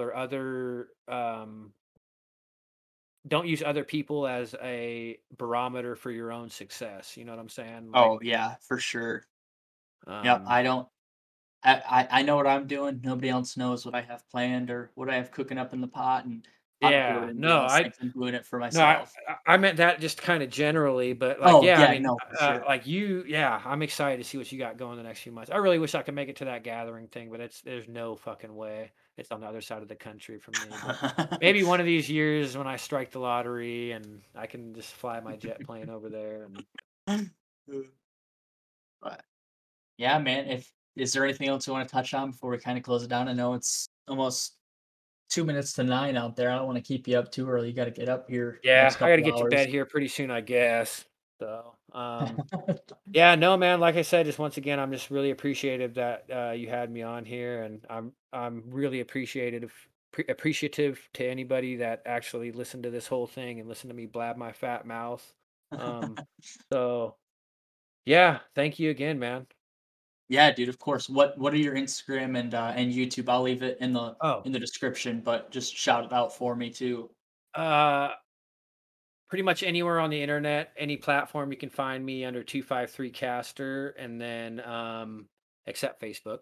But and then YouTube, you can find me at youtube.com/Brent Davis Fishing. And you could even, if you just go to the search bar on YouTube, if you search in 253 Caster, my videos will pop up somewhere on there. So I'm pretty easy to find if anybody cares to go look for some stuff. But yeah, Perfect, man. Like I said, I'll leave that in the description for anybody who wants to go check it out. They can do that. Super easy for them. Like I want to thank Brent for coming on. Like I said, we've been hashing this out for 2 or 3 weeks now. Not anything crazy long. I'm glad we finally got to meet up and fucking blab for the last 3 hours. But I want to thank yeah, it Brent was for fun. coming on. Like, yeah, dude, it was a lot of fun. If you guys don't already, make sure you guys follow him, 253 Caster on Instagram, Brent Davis on YouTube. Like I said, obviously, it'll be linked in the description. If you guys don't already, which I'm sure everybody does, make sure you guys follow the podcast Instagram, Scales and Tails _ podcast.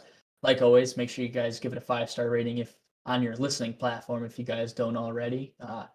Super means a lot to me. It's awesome to see all the reviews on like Spotify and stuff, and just see how many guys like take the time to rate it and enjoy the show. It means a lot to me. But like I said, it's always just a number. I have a lot of fun doing it, so it doesn't lean me one way or another. I enjoy doing this. I get to talk to a lot of cool guys like Brent. I mean, like all 31 other guests I've had on here. But like I said, I want to thank Brent for coming on tonight. Took some time out of his night to come blab with me. Other than that, I mean, that's about it. Honestly, I had 6 twisted teas. If you guys weren't able to tell, I might have started blabbing a little bit more or slurring my words a little bit. But Yeah, I had 3 of these IPA, these space dust, and I had a little bit of green seasoning with it. So oh shit, oh shit. so but yeah, but yeah, thanks again, man, and yeah, I really appreciate it. Yeah, dude, of course. Like I said, if you guys don't follow Brent already, like I said, everything will be linked in the description for you guys to do so. Make sure you guys follow him. He's a super cool guy. A lot of cool content. You can go see his pin post on Instagram with his 934 younder he caught a couple of years ago. But like I said, I want to thank everybody for listening, and I hope you guys have a great night. Thanks, guys.